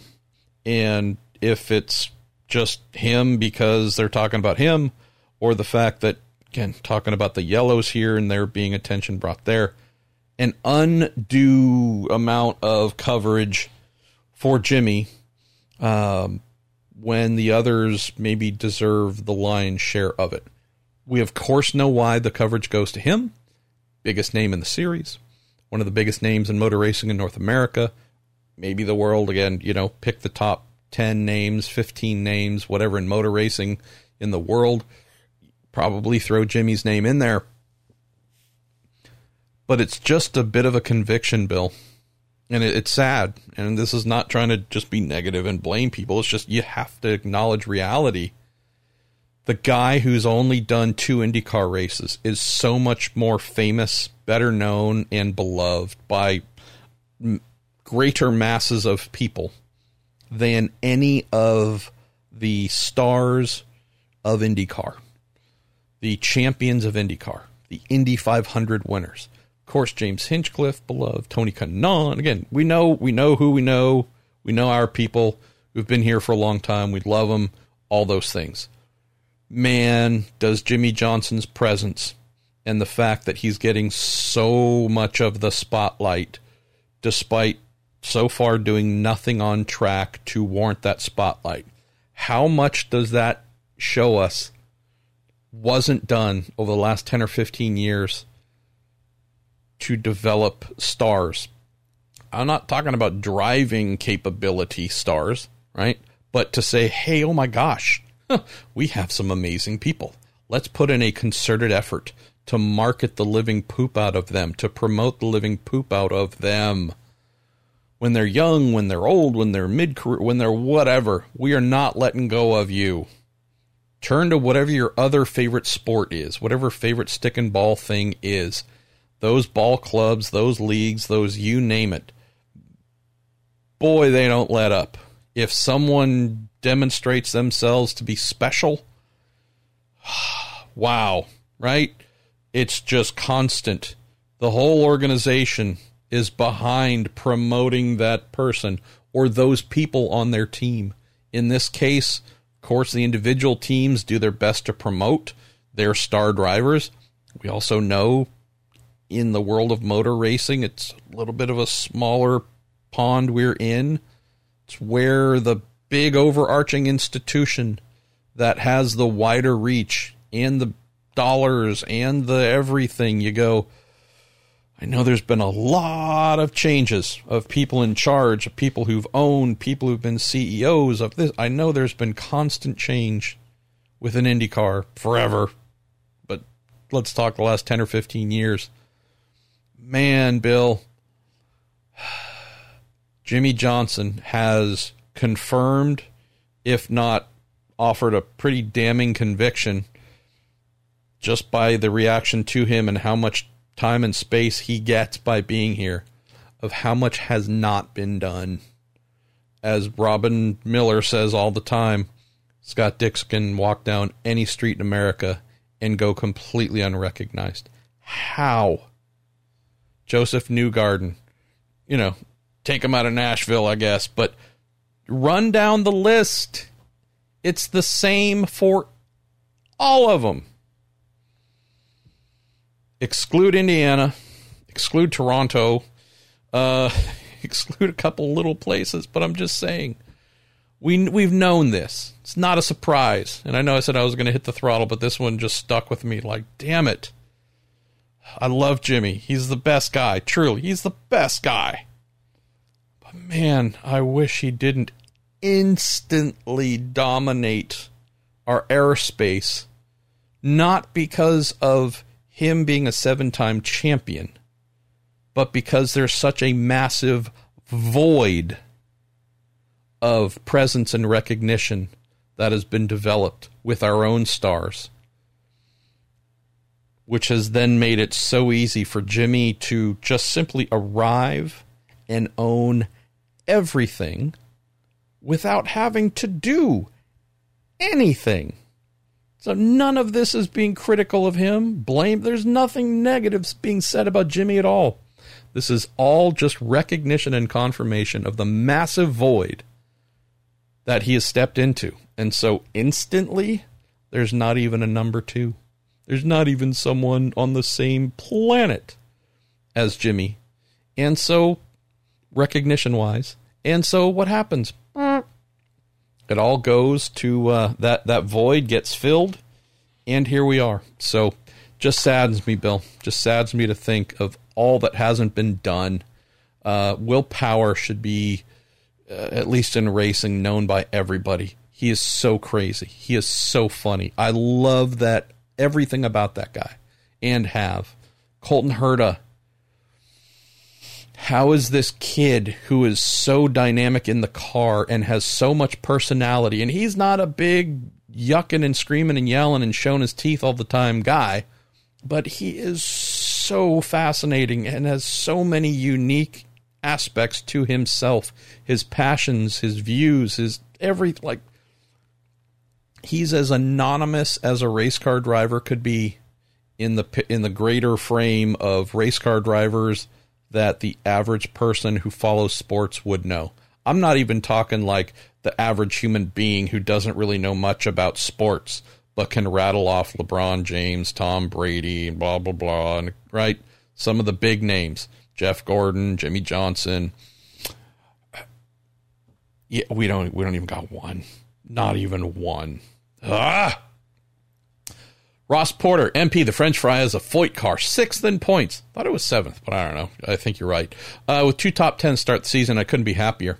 Says, other than the obvious aspect of Seb's driving talent, what do we see as the biggest contributing factor to the team's impressive pace? He says, by the way, super bummed you won't be at Indy this year. I owe you a tenderloin and a beer. You owe me nothing, Ross, but why don't you let me buy you a tenderloin and a beer? That would make me super happy. And I hope that your ongoing battle to keep nicotine in the rearview mirror is successful, by the way. I haven't mentioned that in a while, so I apologize. Cody Oakwood, you mentioned another question I'll get to in a minute. Not all the questions are smiley, happy ones. Ross, yours, covered this a little bit, but love to touch on it, because why not? I'll see if I can do it in 30 seconds or less. The team has not had a driver like Sebastian Bourdais in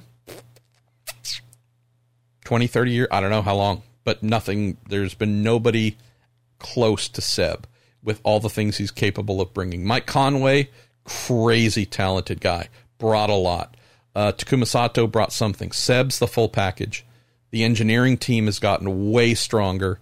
There was a really solid dedication during the offseason to their engineering R&D program. You combine those 3 things, you're starting to see real progress develop.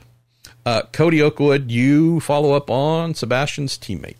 And this isn't meant, well, it actually isn't that nice of a question, but there's no need for the questions to be nice, so you didn't do anything wrong. I'm just mentioning. Here we go.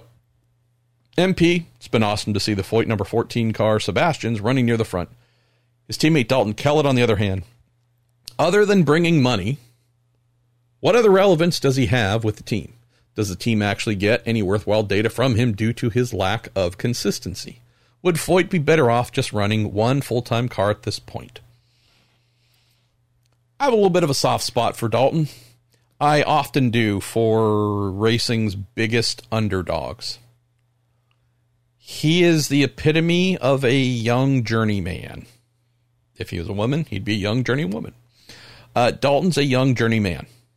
His ambition to be a professional top-line race car driver exceeds the natural talent that he possesses.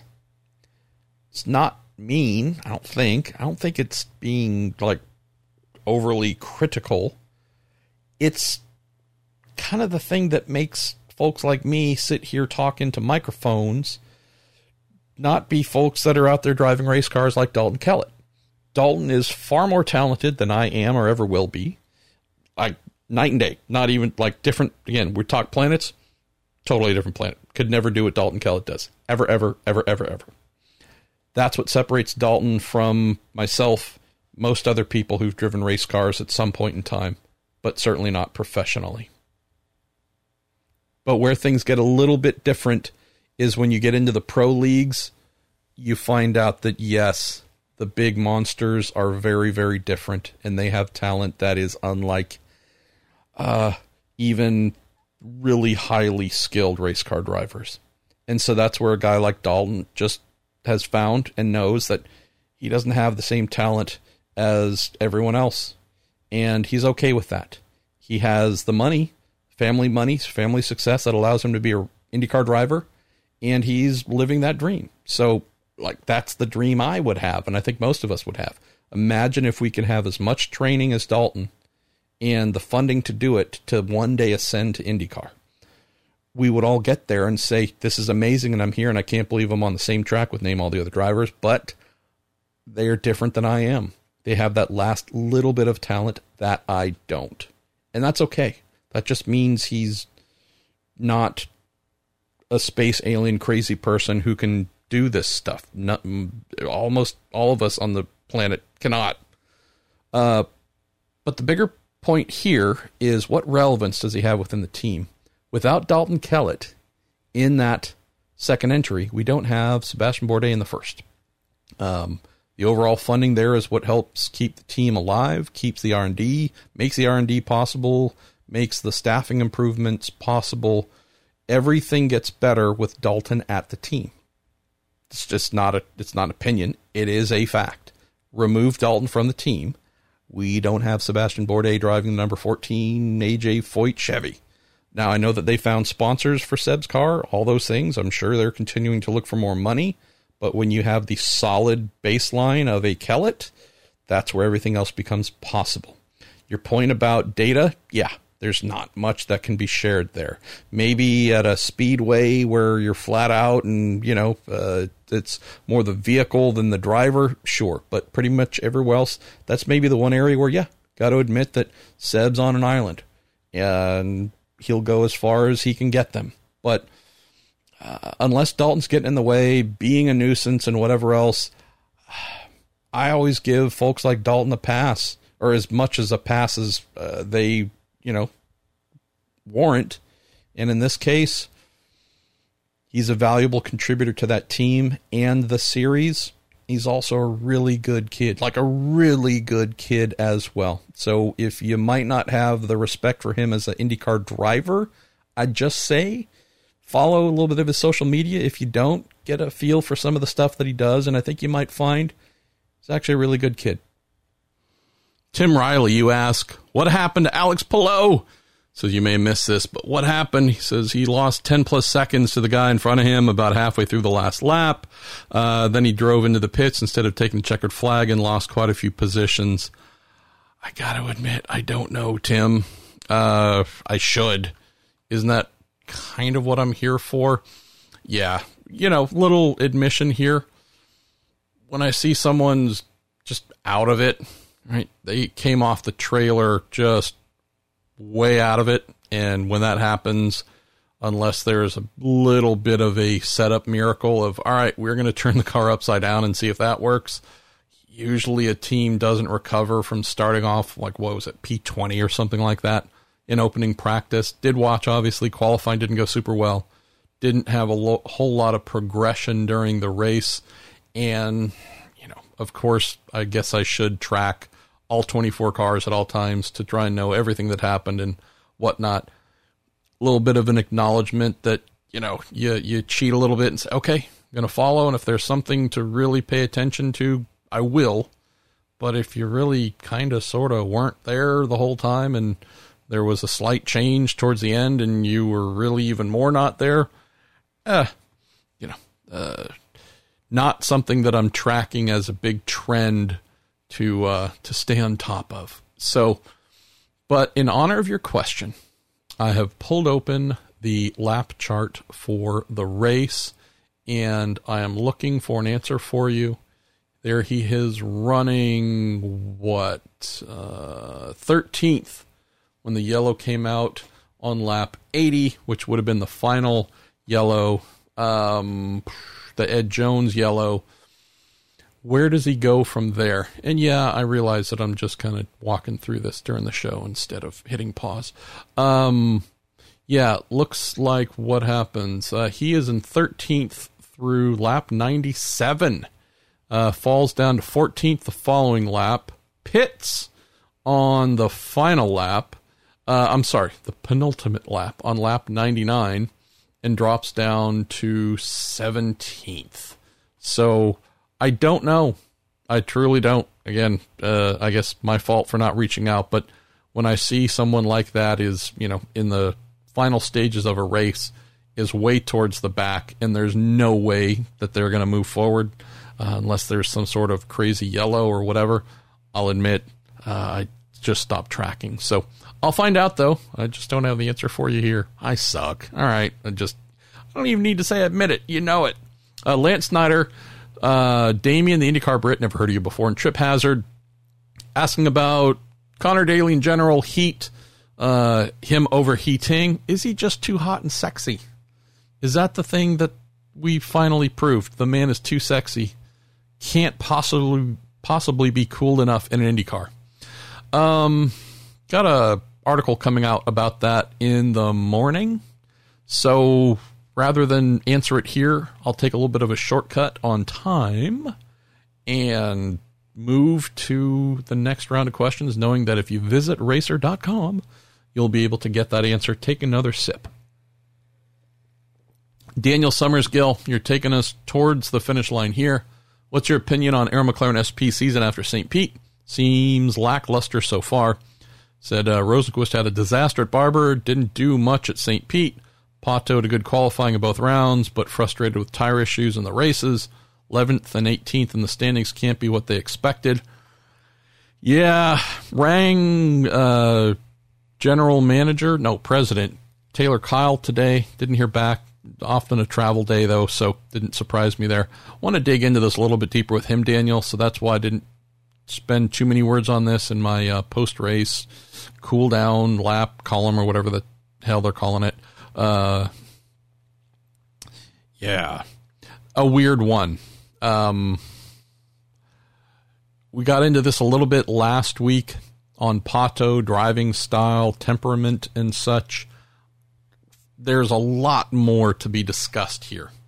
I just want to do a little bit more conversating with the team to fill in some either areas of ignorance or get some yes or no's on some thoughts that I have there before putting keyboard to fingers.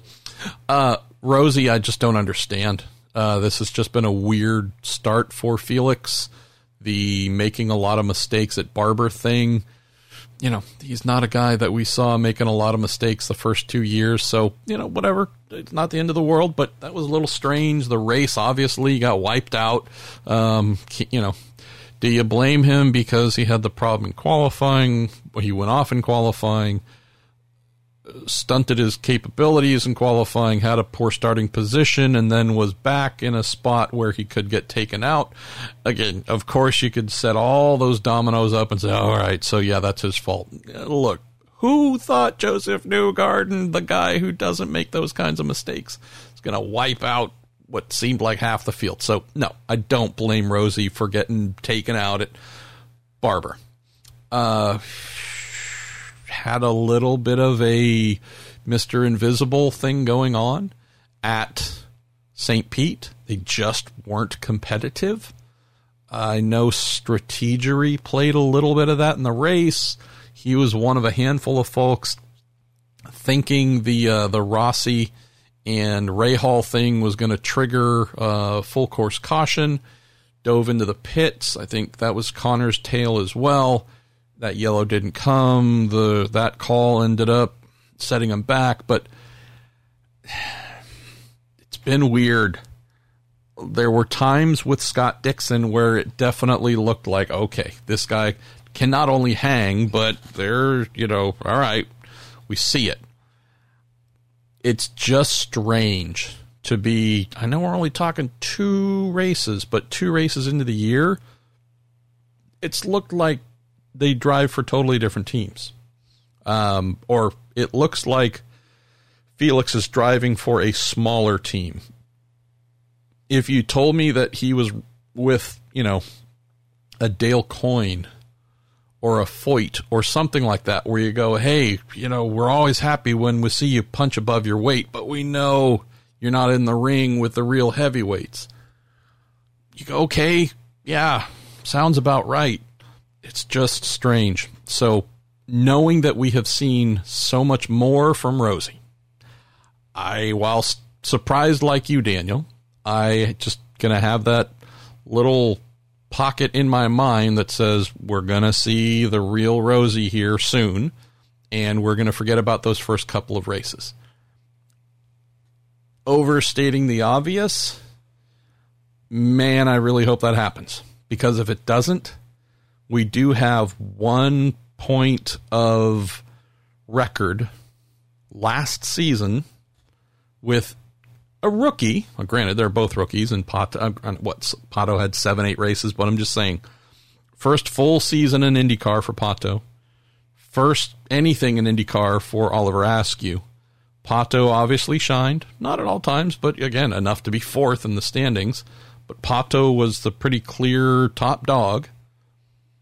Oliver had some issues matching him on pace at times, made some mistakes. We know about the crashes, the concussion. We know that there are a lot of mitigating circumstances. Even with those mitigating circumstances, before they even got to the end of the year, they were looking for replacement.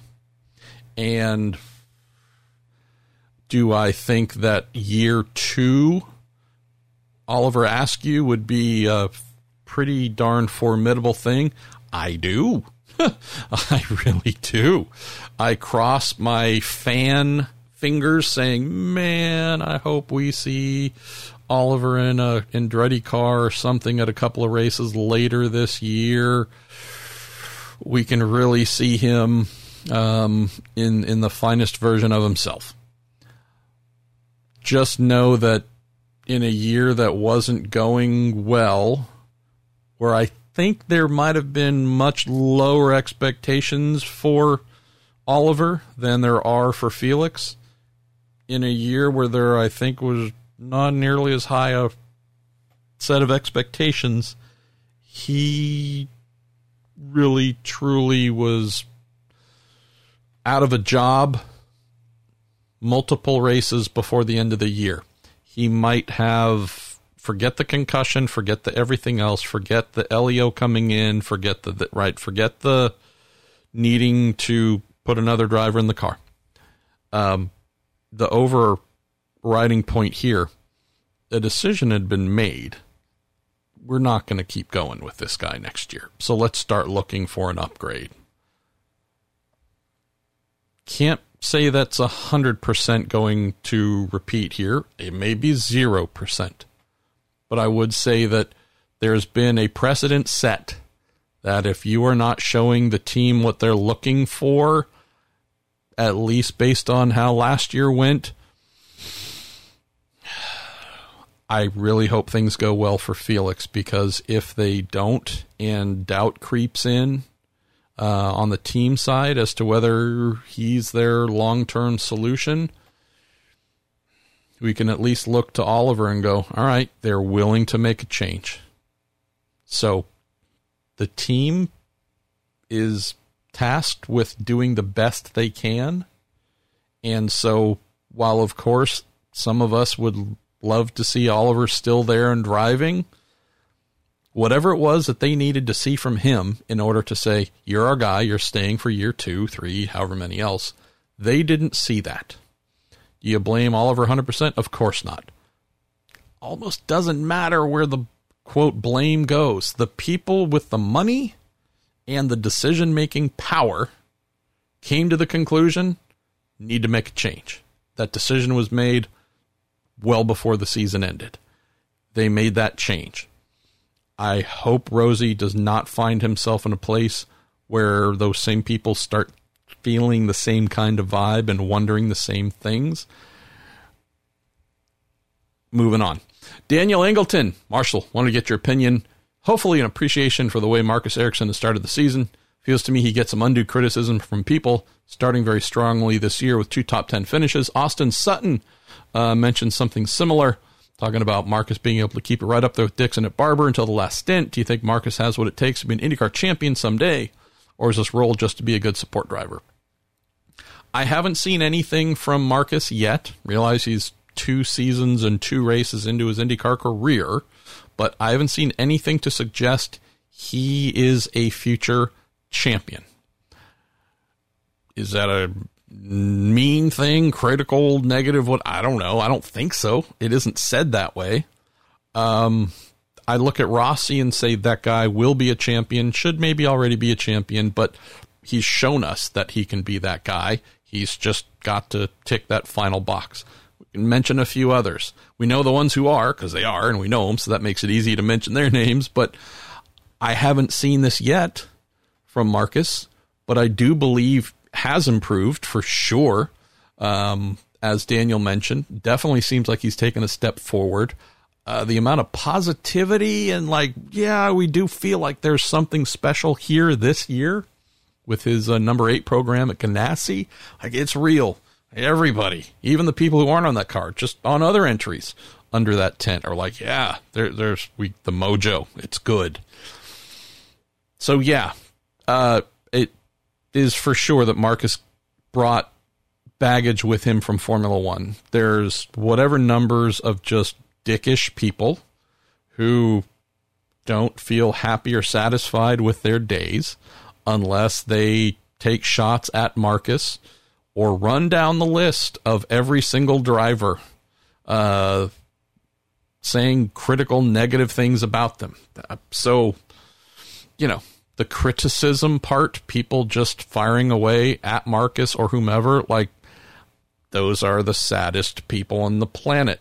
And I don't mean hey, dude, I know you're better than this. You finished 9th, but man, you should have finished 7th. What happened? Why didn't you? Those quote criticisms, those come from a place of hey, I feel something there. I see there's something there, and I'm sad as a fan or whatever that it didn't happen. I'm not talking about those folks. I'm talking about that person's name was mentioned. Well, you can count on me. Just kind of the same old story to say the same old crap. It's those people who make me really sad. But I try not to let them make me too sad, guys, because otherwise I'd just be in a permanent state of funk. I don't know if a champion is in his future. He'll let us know, Austin, right? I mean, you look at how this year goes. I think if he hasn't shown us something by the end of this season to lead us to believe that, yes, a championship is something that is in the realm of possibilities, it'd be hard to believe it would magically show up in year 4 or 5 or otherwise. So haven't seen champion yet. Guy that can win some races, yes. We'll find out if there's more to come, but it does feel like he's on something different this year. There's something going on that only feels positive. Steve Grinstead, any surprises from the race? That's an interesting one. Yeah. Leave Max Chilton and the Carlin team alone. Bad luck. Oh, hey, Rocky's out there meowing for whatever reason.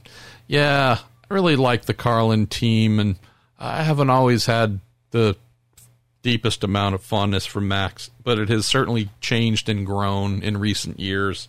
And yeah, they're a team that really, like, they just feel so familiar to me from so many that I worked with. Super blue collar, super normal people who are trying to do excellent things, but just like no airs about them. Like if there's a team you want to go have a beer with, and it won't be a beer, it'd be a pint. They're British, but go have some pints with and know that, you know, you're probably going to be waking up with a massive hangover. Maybe a tramp stamp. I don't know why you'd get that tattoo, but it feels like that's a possibility. But just in general, love that team. Hate that they have been so on the receiving end of badness for the first 2 rounds. So yeah, it seemed like after Barber not going their way, to really be the only team to have a mechanical failure in the gearbox to go kaput 18 laps in. Yeah, that bummed me. Ed Joris. Oh, this is a fun question of which I can't really answer too much. Now that Penske has re-signed Will Power, is Simon Pagenaud on the clock for 2022? Oh, is he? What can I say that won't go beyond the things that I said that I wouldn't say? Asked multiple people at the team if they could help with a confirmation of whether Simon had been re-signed or was on the list of possibilities of being re-signed, or if there was a plan to determine when he would be re-signed or not re-signed. I was unable to get an affirmative answer on anything out of the team. That's, by the way, not me saying, pointing, jabbing, whatever at the team. Not at all. You ask questions. You hope you get back an answer. Doesn't always happen. I ask a million of these things a year, and, you know, you get half of them answered. Sometimes they don't want to answer them. Sometimes they just don't know. A lot that I'm not going to fill in here just out of respect to private conversations that were held. And I'll just keep it there. Just tell you that my understanding, and it's purely my own feeling. I'd tell you if the team told me. I'd tell you if I knew. If I knew, I would tell you if I knew.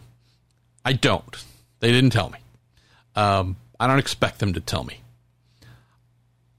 I would say he's absolutely still on the clock for whether he is going to be a Penske driver at the end of the year and come back for however many more years.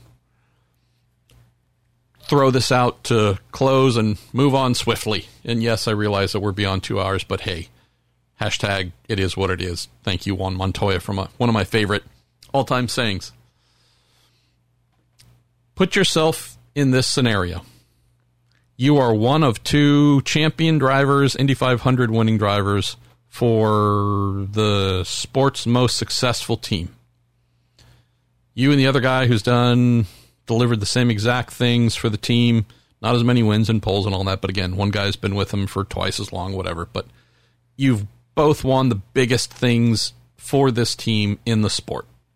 You're both in a position where your contract is up at the end of the year. Everything's matchy-matchy. You learn during the race weekend that the other guy's been re-signed. You haven't. You need to be re-signed. You haven't.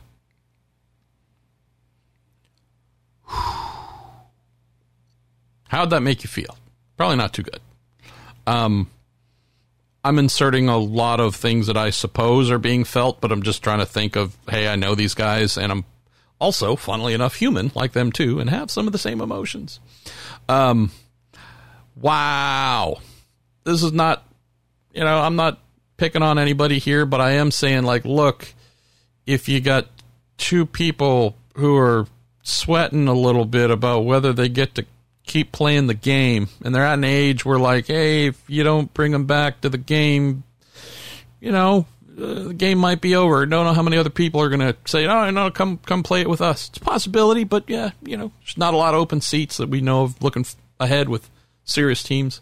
When you got two people hoping for the same thing, and one of them finds out, one of them feels like the two people at the Mr. Mrs. America beauty pageant. Granted, I realize that the Academy Awards just happened. Was it the Academy Awards? Golden Globe? I don't know. Whatever it was. Of course, they put up the box with like the 6 people who are up for whatever. But it's the same kind of thing. One of them finds out that they're the big winner in this thing that everybody wants. And then what do you see from the Mrs. Runner-Up, Mr. Runner-Up, the other ones who didn't get the Oscar? You get that gritted teeth smile. Yay, you right? Feeling robbed, deprived. Why did you get what I deserve? Why didn't they give it to me? You're not better than me. I am better than you. Like, just run the gamut. Run the gamut of emotions of, hey, we're both here wanting the same thing, needing the same thing. Not only did I not know the other guy got signed, but why didn't I get signed? Am I going to? Is there a message being sent? I don't know. And who knows? We're recording this on a Monday night. Could we find out Tuesday morning, hey, guess who got the call and got signed? All that could happen. But,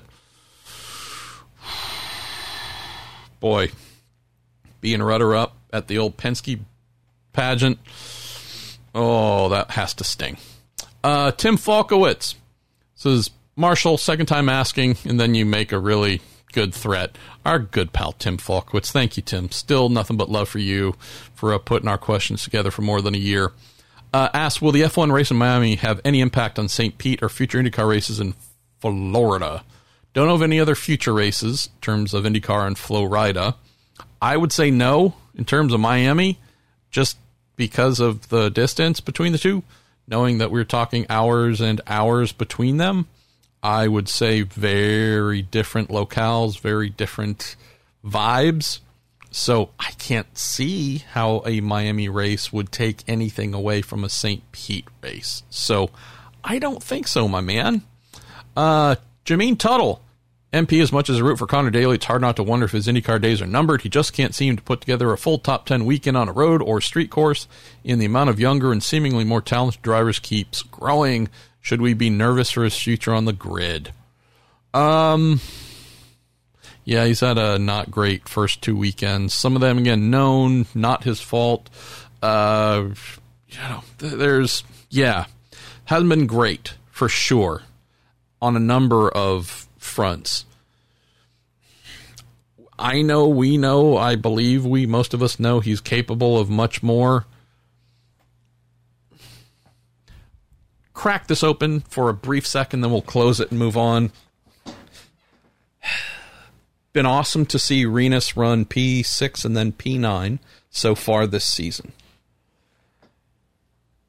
Just seems like of the reputations that Ed Carpenter Racing needs to shake, and the reputation comes from instances of things happening, right? Not just like, oh, it's a rumor of a reputation, but like, oh, things happened which built this reputation.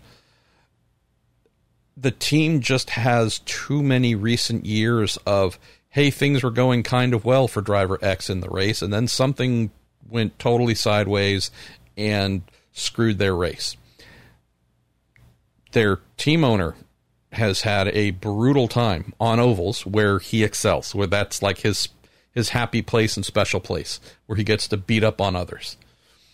Ed hasn't had that happen in a long time, and it's terrible, and it's silly, and there's no reason for it, and I hope it all gets fixed and changed immediately. I told him the same when I saw him recently. Like, dude, I just want to see you have a great year. Connor, seems like, yeah, the things were going well until story. They've kind of been consistent with him so far at ECR. Renus, obviously, is a rookie last year. He's a rookie. You can't get too crazy on what you expect from him and did he live up or not. Like, let's not be too mental there. How many times, though, last year was there well, yeah, but then this thing happened, whether it was a pit stop or a strategy thing or he made a mistake or whatever. It's too many times where you go, man, the guy at that team has had something not triple awesome happen. I look back to Connor, specifically to your question, though, young Mr. Darwin, and say, I hear you. And I know that, his rookie season with Dale Coyne, first full season, it had a lot of downs, not as many ups, but driving for Dale Coyne, which I might say is a smaller team.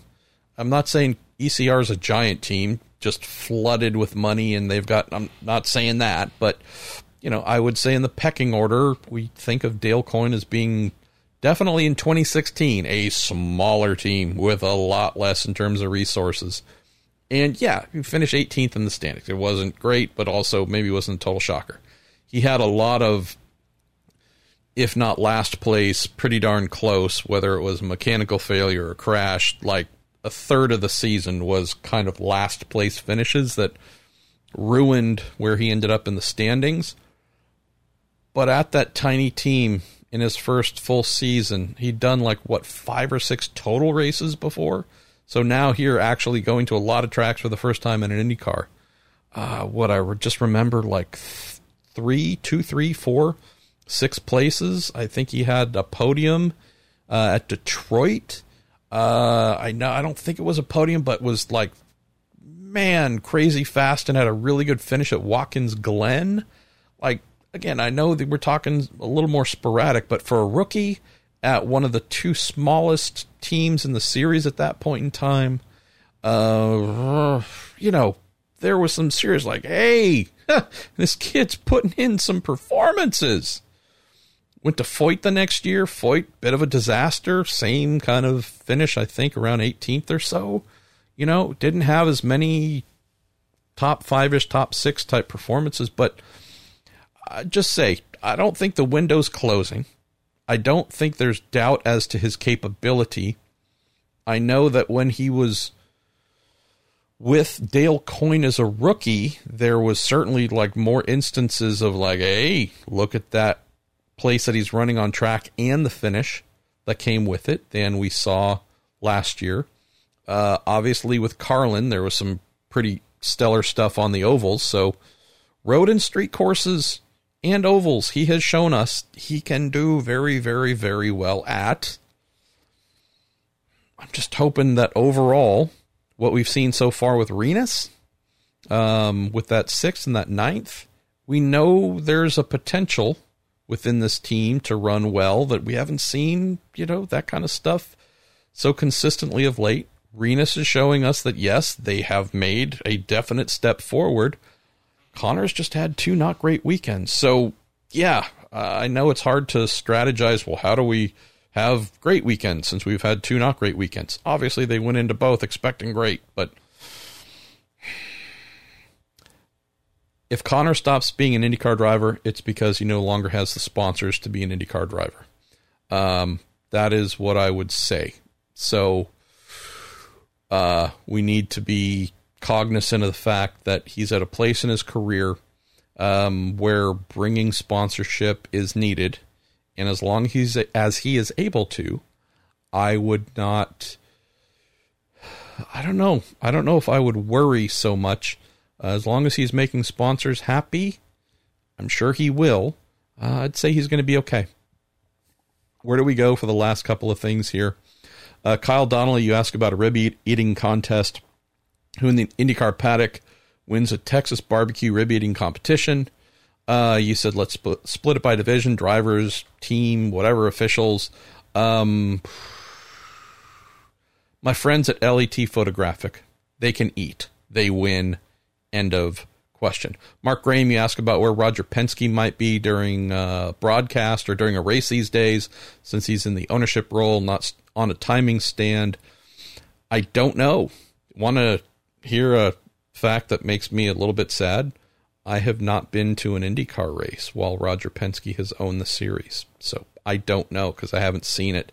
I know he's told me, well, I'm not going to be with the team. It says I might be, I don't know, somewhere. But he says when I last asked him that question, he said I'll have to figure it out. But I hope to be able to answer that question from in-person knowledge gained maybe later in the year.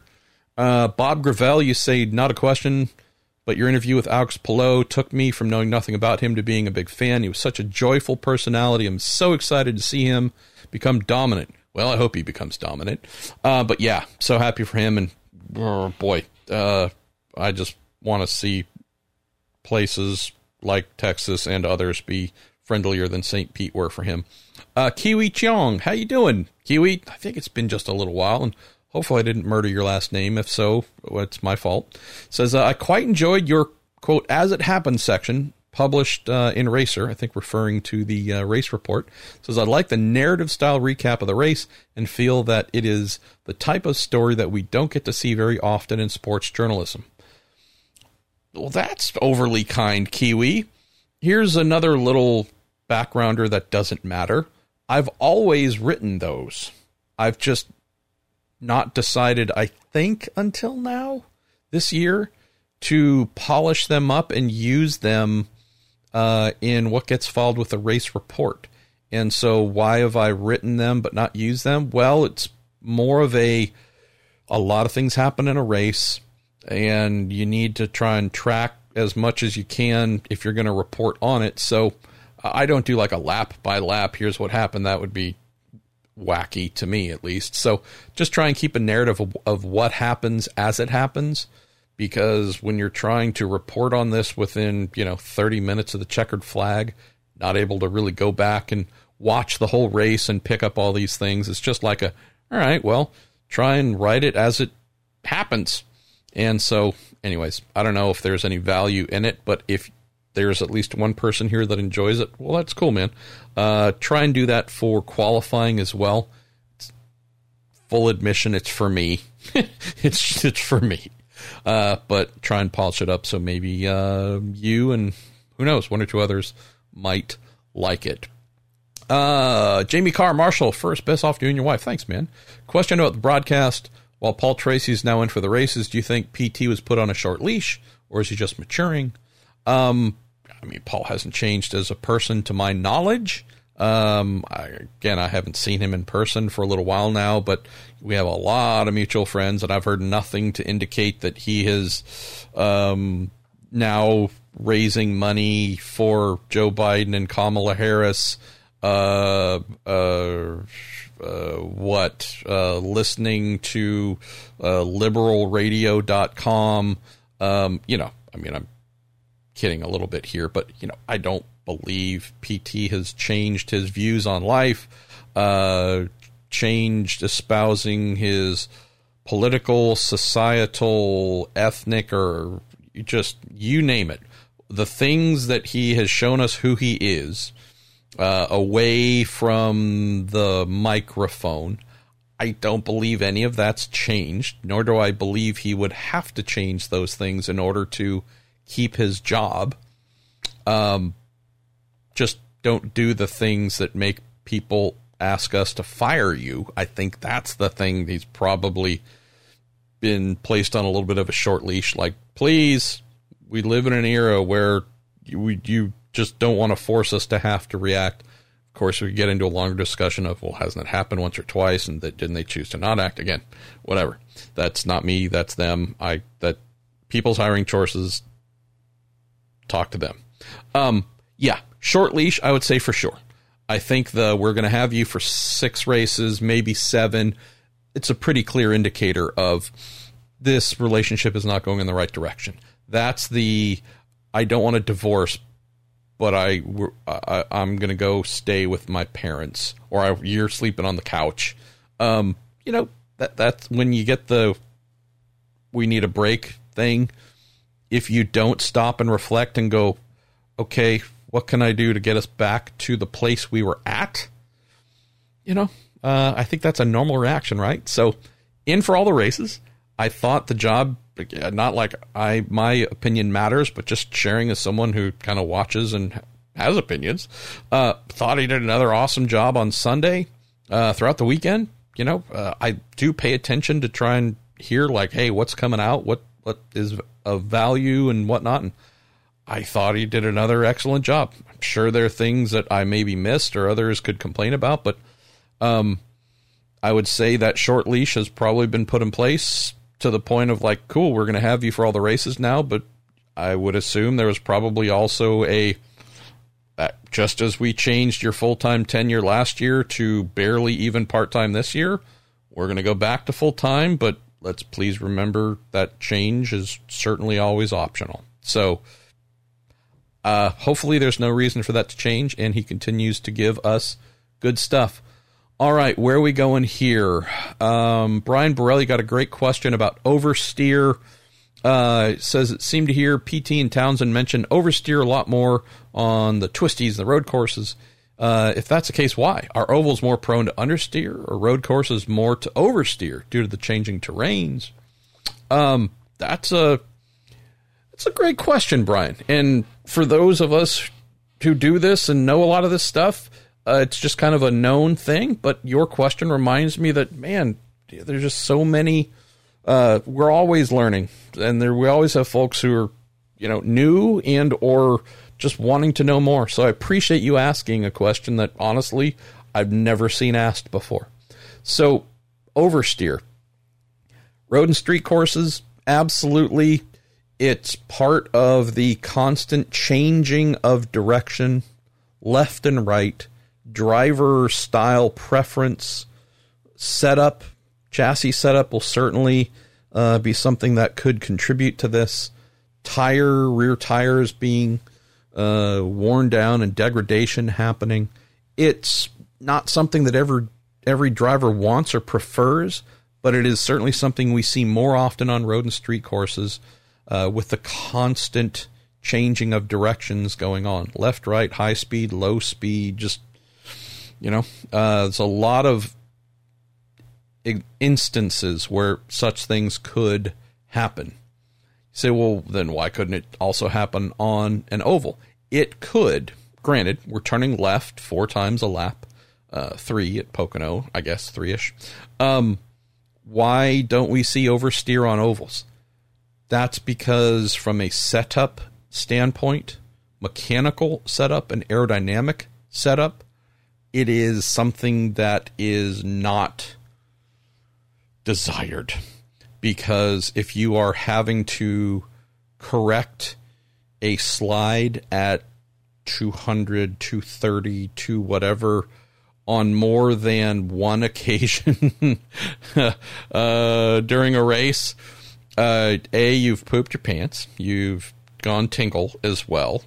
The penalty for a slide on an oval is so high. And I'm saying slide, I should be saying oversteer. I apologize. The margin of error is so great. Not great, narrow.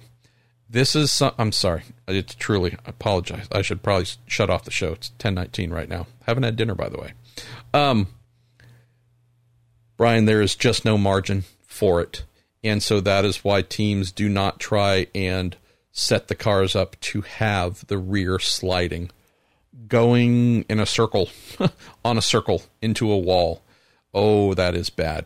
And things happen so fast that if you consider, what were we looking at last weekend? Car coming out of the first turn, not a hairpin, but again, it's a tight-ish radius corner. Brake, turn in, trying to get back on throttle as quickly as you can. Get into the throttle a little bit earlier, more aggressive than you should. Oops, back end snaps out a little bit, but you catch it. You got space to the left, right? Ample space to the left. It's a little bit of a slide, but, not crazy Tokyo drift, smoky burnout. You catch it, you keep going. It's happening at a lower rate of speed, and again, far more predictable and easy to deal with. If you're having to apply counter steer to the car on a high-speed oval, you're going at such a rate of speed where most of them are going to catch it, but it is happening at such a high rate of speed that, oh boy, are you going to catch all of it? Are you going to overcorrect and then tip the car into swinging back the opposite way, a tank slapper, at which point you're pretty much in the wall? It is so much easier, just say easier, safer, and preferred to go somewhere between neutral to light understeer to manage the car's tracking around the corners by lifting off the throttle slightly to get the front to either settle or move slightly to the left and away from the wall, than to set it up the opposite way where the front is planted and you're having to do super roasty burnout opposite lock at 230 at turn 1 or whatever the number is and hold it that way. The percentage odds of doing that more than once are super slim, not repeatable lap after lap after lap without having a massive crash. There's just too much pendulum swinging motion in the car that you're not going to be able to manage. So that's why you don't see cars being set up for that. Sometimes through mistakes of going the wrong way on a wing change or a tire pressures or whatever it might be, weight jacker goes wacky, wrong changes to anti-roll bars, you can absolutely have a car that is predicated to oversteer. Predilection, I don't know what the word is, could happen. And so you then see a lot of work going on in the cockpit, either doing adjustments or just adjusting driving style to not allow the rear of the car to slide. So that's why. Totally normal. Call it pretty darn easy to manage on your average road and street course. That's normal, natural thing. On an oval, huge price to pay, my friend. Austin Sutton, you said during the coverage of the Indy Lights race 1 at St. Pete, they mentioned that a driver, I think it was Bogle, jumped straight from USF 2000 straight to lights. It's me wondering, is there any licensing requirements to move up the road to Indy ladder? Or is it just if you can pay, you can play? I mean, if you can afford it, that's obviously an important part. Austin, thanks for asking this, by the way. Great question. There's no, you must do complete freshman year in high school before you can become a sophomore, junior, senior. None of that on the road to Indy. You could go straight to lights. You could go straight to wherever. You can jump from here to there. It's all about proving that you're capable of being there and capable of not crashing, making an ass out of yourself, and so on.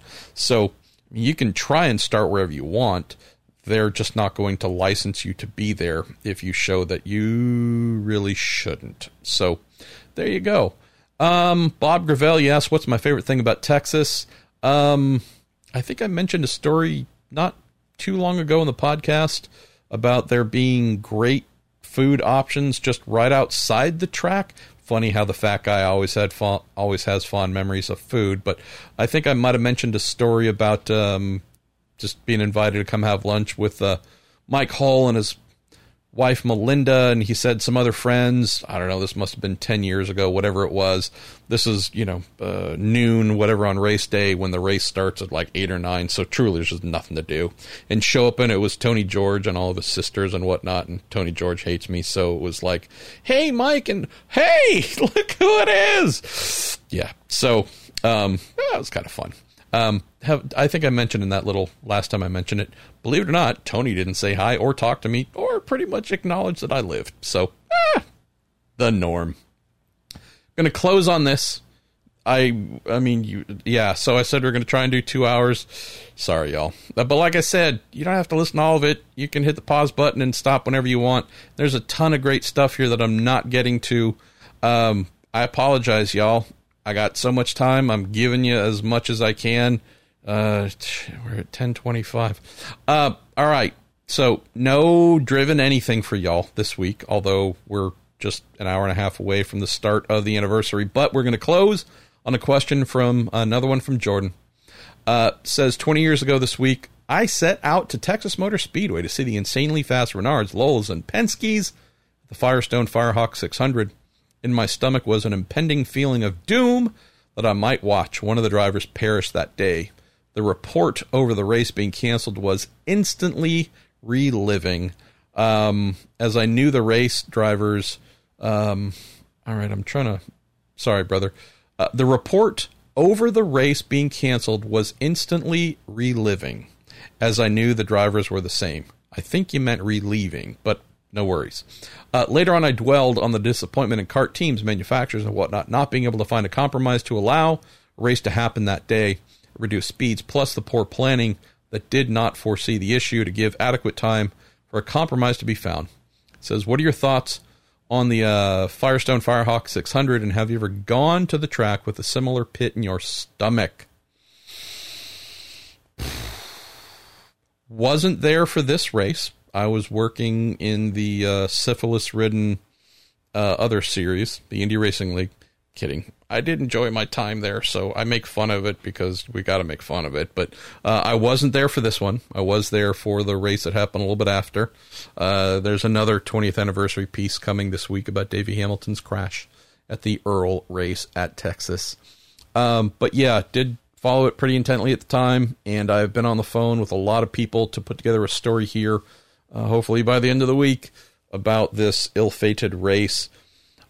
I don't know how much in that story you're going to read that's totally brand new. It's been well chronicled. That's one good thing. There's a lot of minutia out there. I think I've mentioned that in some of what I've started to write. So, if you're looking for the encyclopedic every single thing that happened, I'm not trying to do that because it's already been done, and I don't know. I don't feel the need to rehash what's been spoken about, which I read track president Eddie Gossage mentioned today. He said a motorsports reporter called him, and he did not feel the need to rehash things. I was that reporter.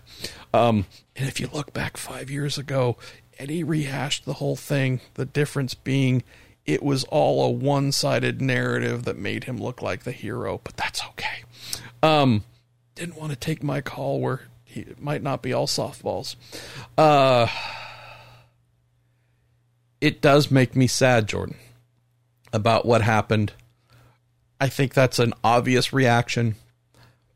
The desire for me to put together this 20th anniversary retrospective, though, and I know that I keep sharing some, you said thoughts on it and whatnot. The reason I'm trying to frame this around what I'm doing and trying to write is my original motivation and enduring motivation to put this together on this 20th anniversary. There's certainly wanting to talk about some of the ramifications, the preparations for it that were not adequate, some of the decisions that were wrong. Also, there's a lot of people pointing fingers at one another in the opposite direction, so that's some of the legacy here to cover. But the real desire, which I hope will come through in what I write, I could probably do a crappy job, though, and maybe I'll fail, is this is really the only time I can remember in my adult lifetime where the limits of the human everything were pushed beyond their capabilities. We've had experiences where cars were not good matches for the track they were at based on the configurations, right? Indy 2015, wasn't it? 2015, 16, whatever the year was, where we had, 3 flights? A crash, go into the wall at an angle at whatever, and you get up in the air, and Tino Belli and Dallara and some really smart folks said, hey, we're going to come up with fixes, and they did. Amazing. So in that configuration, there was a problem, and they hit the pause button on the practice, tried to come up with some short-term fixes, came up with some longer-term stuff that worked, but that's nothing compared to Texas 2001, where the vehicles outstretched what the human body could endure. It hasn't happened. Again, I'm sure there's some example where somewhere it's happened somewhere. I'm not saying it's never happened ever in motorized competition, but just saying that this is really one of those, oh my goodness, remember the time that the cars were too much for humans to endure. That is what I hold as the enduring point of memory with this event. Whoa, that happened. And so that's been a lot of the direction that I've taken things with those that I've interviewed, and I hope that you will enjoy that. I'm going to get to that as soon as I can. I was actually meant to make progress on that tonight, but I've failed there yet again. So a lot of failure recently, friends. Anyways, people did a lot of dumb things, and it failed for those reasons. We got it. We know it. Whatever percent of what I end up writing is going to get into that because it's part of looking back after 20 years. A lot of people have failed doing a lot of things, though, so that's not maybe the bigger takeaway. To me, it's the holy cow, for a couple of days in 2001, with these vehicles that we love, we got to a place where the strongest, bravest, most insane heroes were defeated by cars at this specific track. Now, we'll get into some of the stuff, too, about could we have slowed them down and all that. Something that plenty of folks know about this story as well, but there's some BS there going on for sure. Yes, it could have happened, but no agreement was found. But just to think that there was a time that existed, happens to be 20 years ago, where the drivers we celebrate and hail as unlike any other, what we do in IndyCar is unlike anything else in any other form of racing, with all the different disciplines that we hit, and you have to excel at to be among the best, much less become a champion and a hero, unlike anything in any other form of racing, with so many different things asked at so many different types of tracks. And with some of these all-time greats, there was a weekend where they were defeated by an invisible enemy. It's just crazy. So that's what I think of. That's what comes to mind, Jordan. I have been very angry once or twice before at a track. And I apologize that I'm forgetting what it was. But yeah, I have popped off really hard more than once about why are we here? Why are we doing this? And I feel like it happened at least once in the IRL days, early IRL days, with the rock solid gearboxes where everybody's getting knocked out, not just knocked out, but like, so you not only have a concussion, but like you're not going to be driving for a while because like your eyes are pointed to the back of your head and holy crap. Remember that, I think this wasn't fear-based. There was a lot of fear involved at Texas in 2001 with CART, but I think there was a question when there were fatalities when I was at the Charlotte IRL race in, was it 97? I don't remember. I think it was 97, where it seemed like there was a question for a little while as to whether we would continue racing. And I remember, like, I don't give an F who says what. Maybe it was 99. I apologize, not remembering, but, being very loud and I think being told, a team owner or whatever, like, hey, keep it down. I was just acting out on raw emotion, which wasn't smart, but, why are we still here? What is there to race for? Like, we've just killed fans. Some people have that mindset of like, hey, why would we keep going? While others are like, hey, you wimp, we came here to race. Let's do what we came here to do. So, not necessarily pits in my stomach, but yeah, just that charged sense of something could go wrong or has gone wrong. And what is wrong with y'all for not saying, let's stop? So I need to stop on the topic of stopping. I hope you enjoyed this. As always, most of it was probably garbage. I do appreciate you sending in the questions. I do appreciate those of you who realize that, wow, we've covered a lot, but I would rather do one long episode than have to try and do two almost as longish episodes this week. Just not working out for me time and availability wise. I'm Marshall Pruitt. This is the Marshall Pruitt Podcast, brought to you by Cooper Tires, the Justice Brothers, TorontoMotorsports.com. Speak to you tomorrow with DJ Willie P.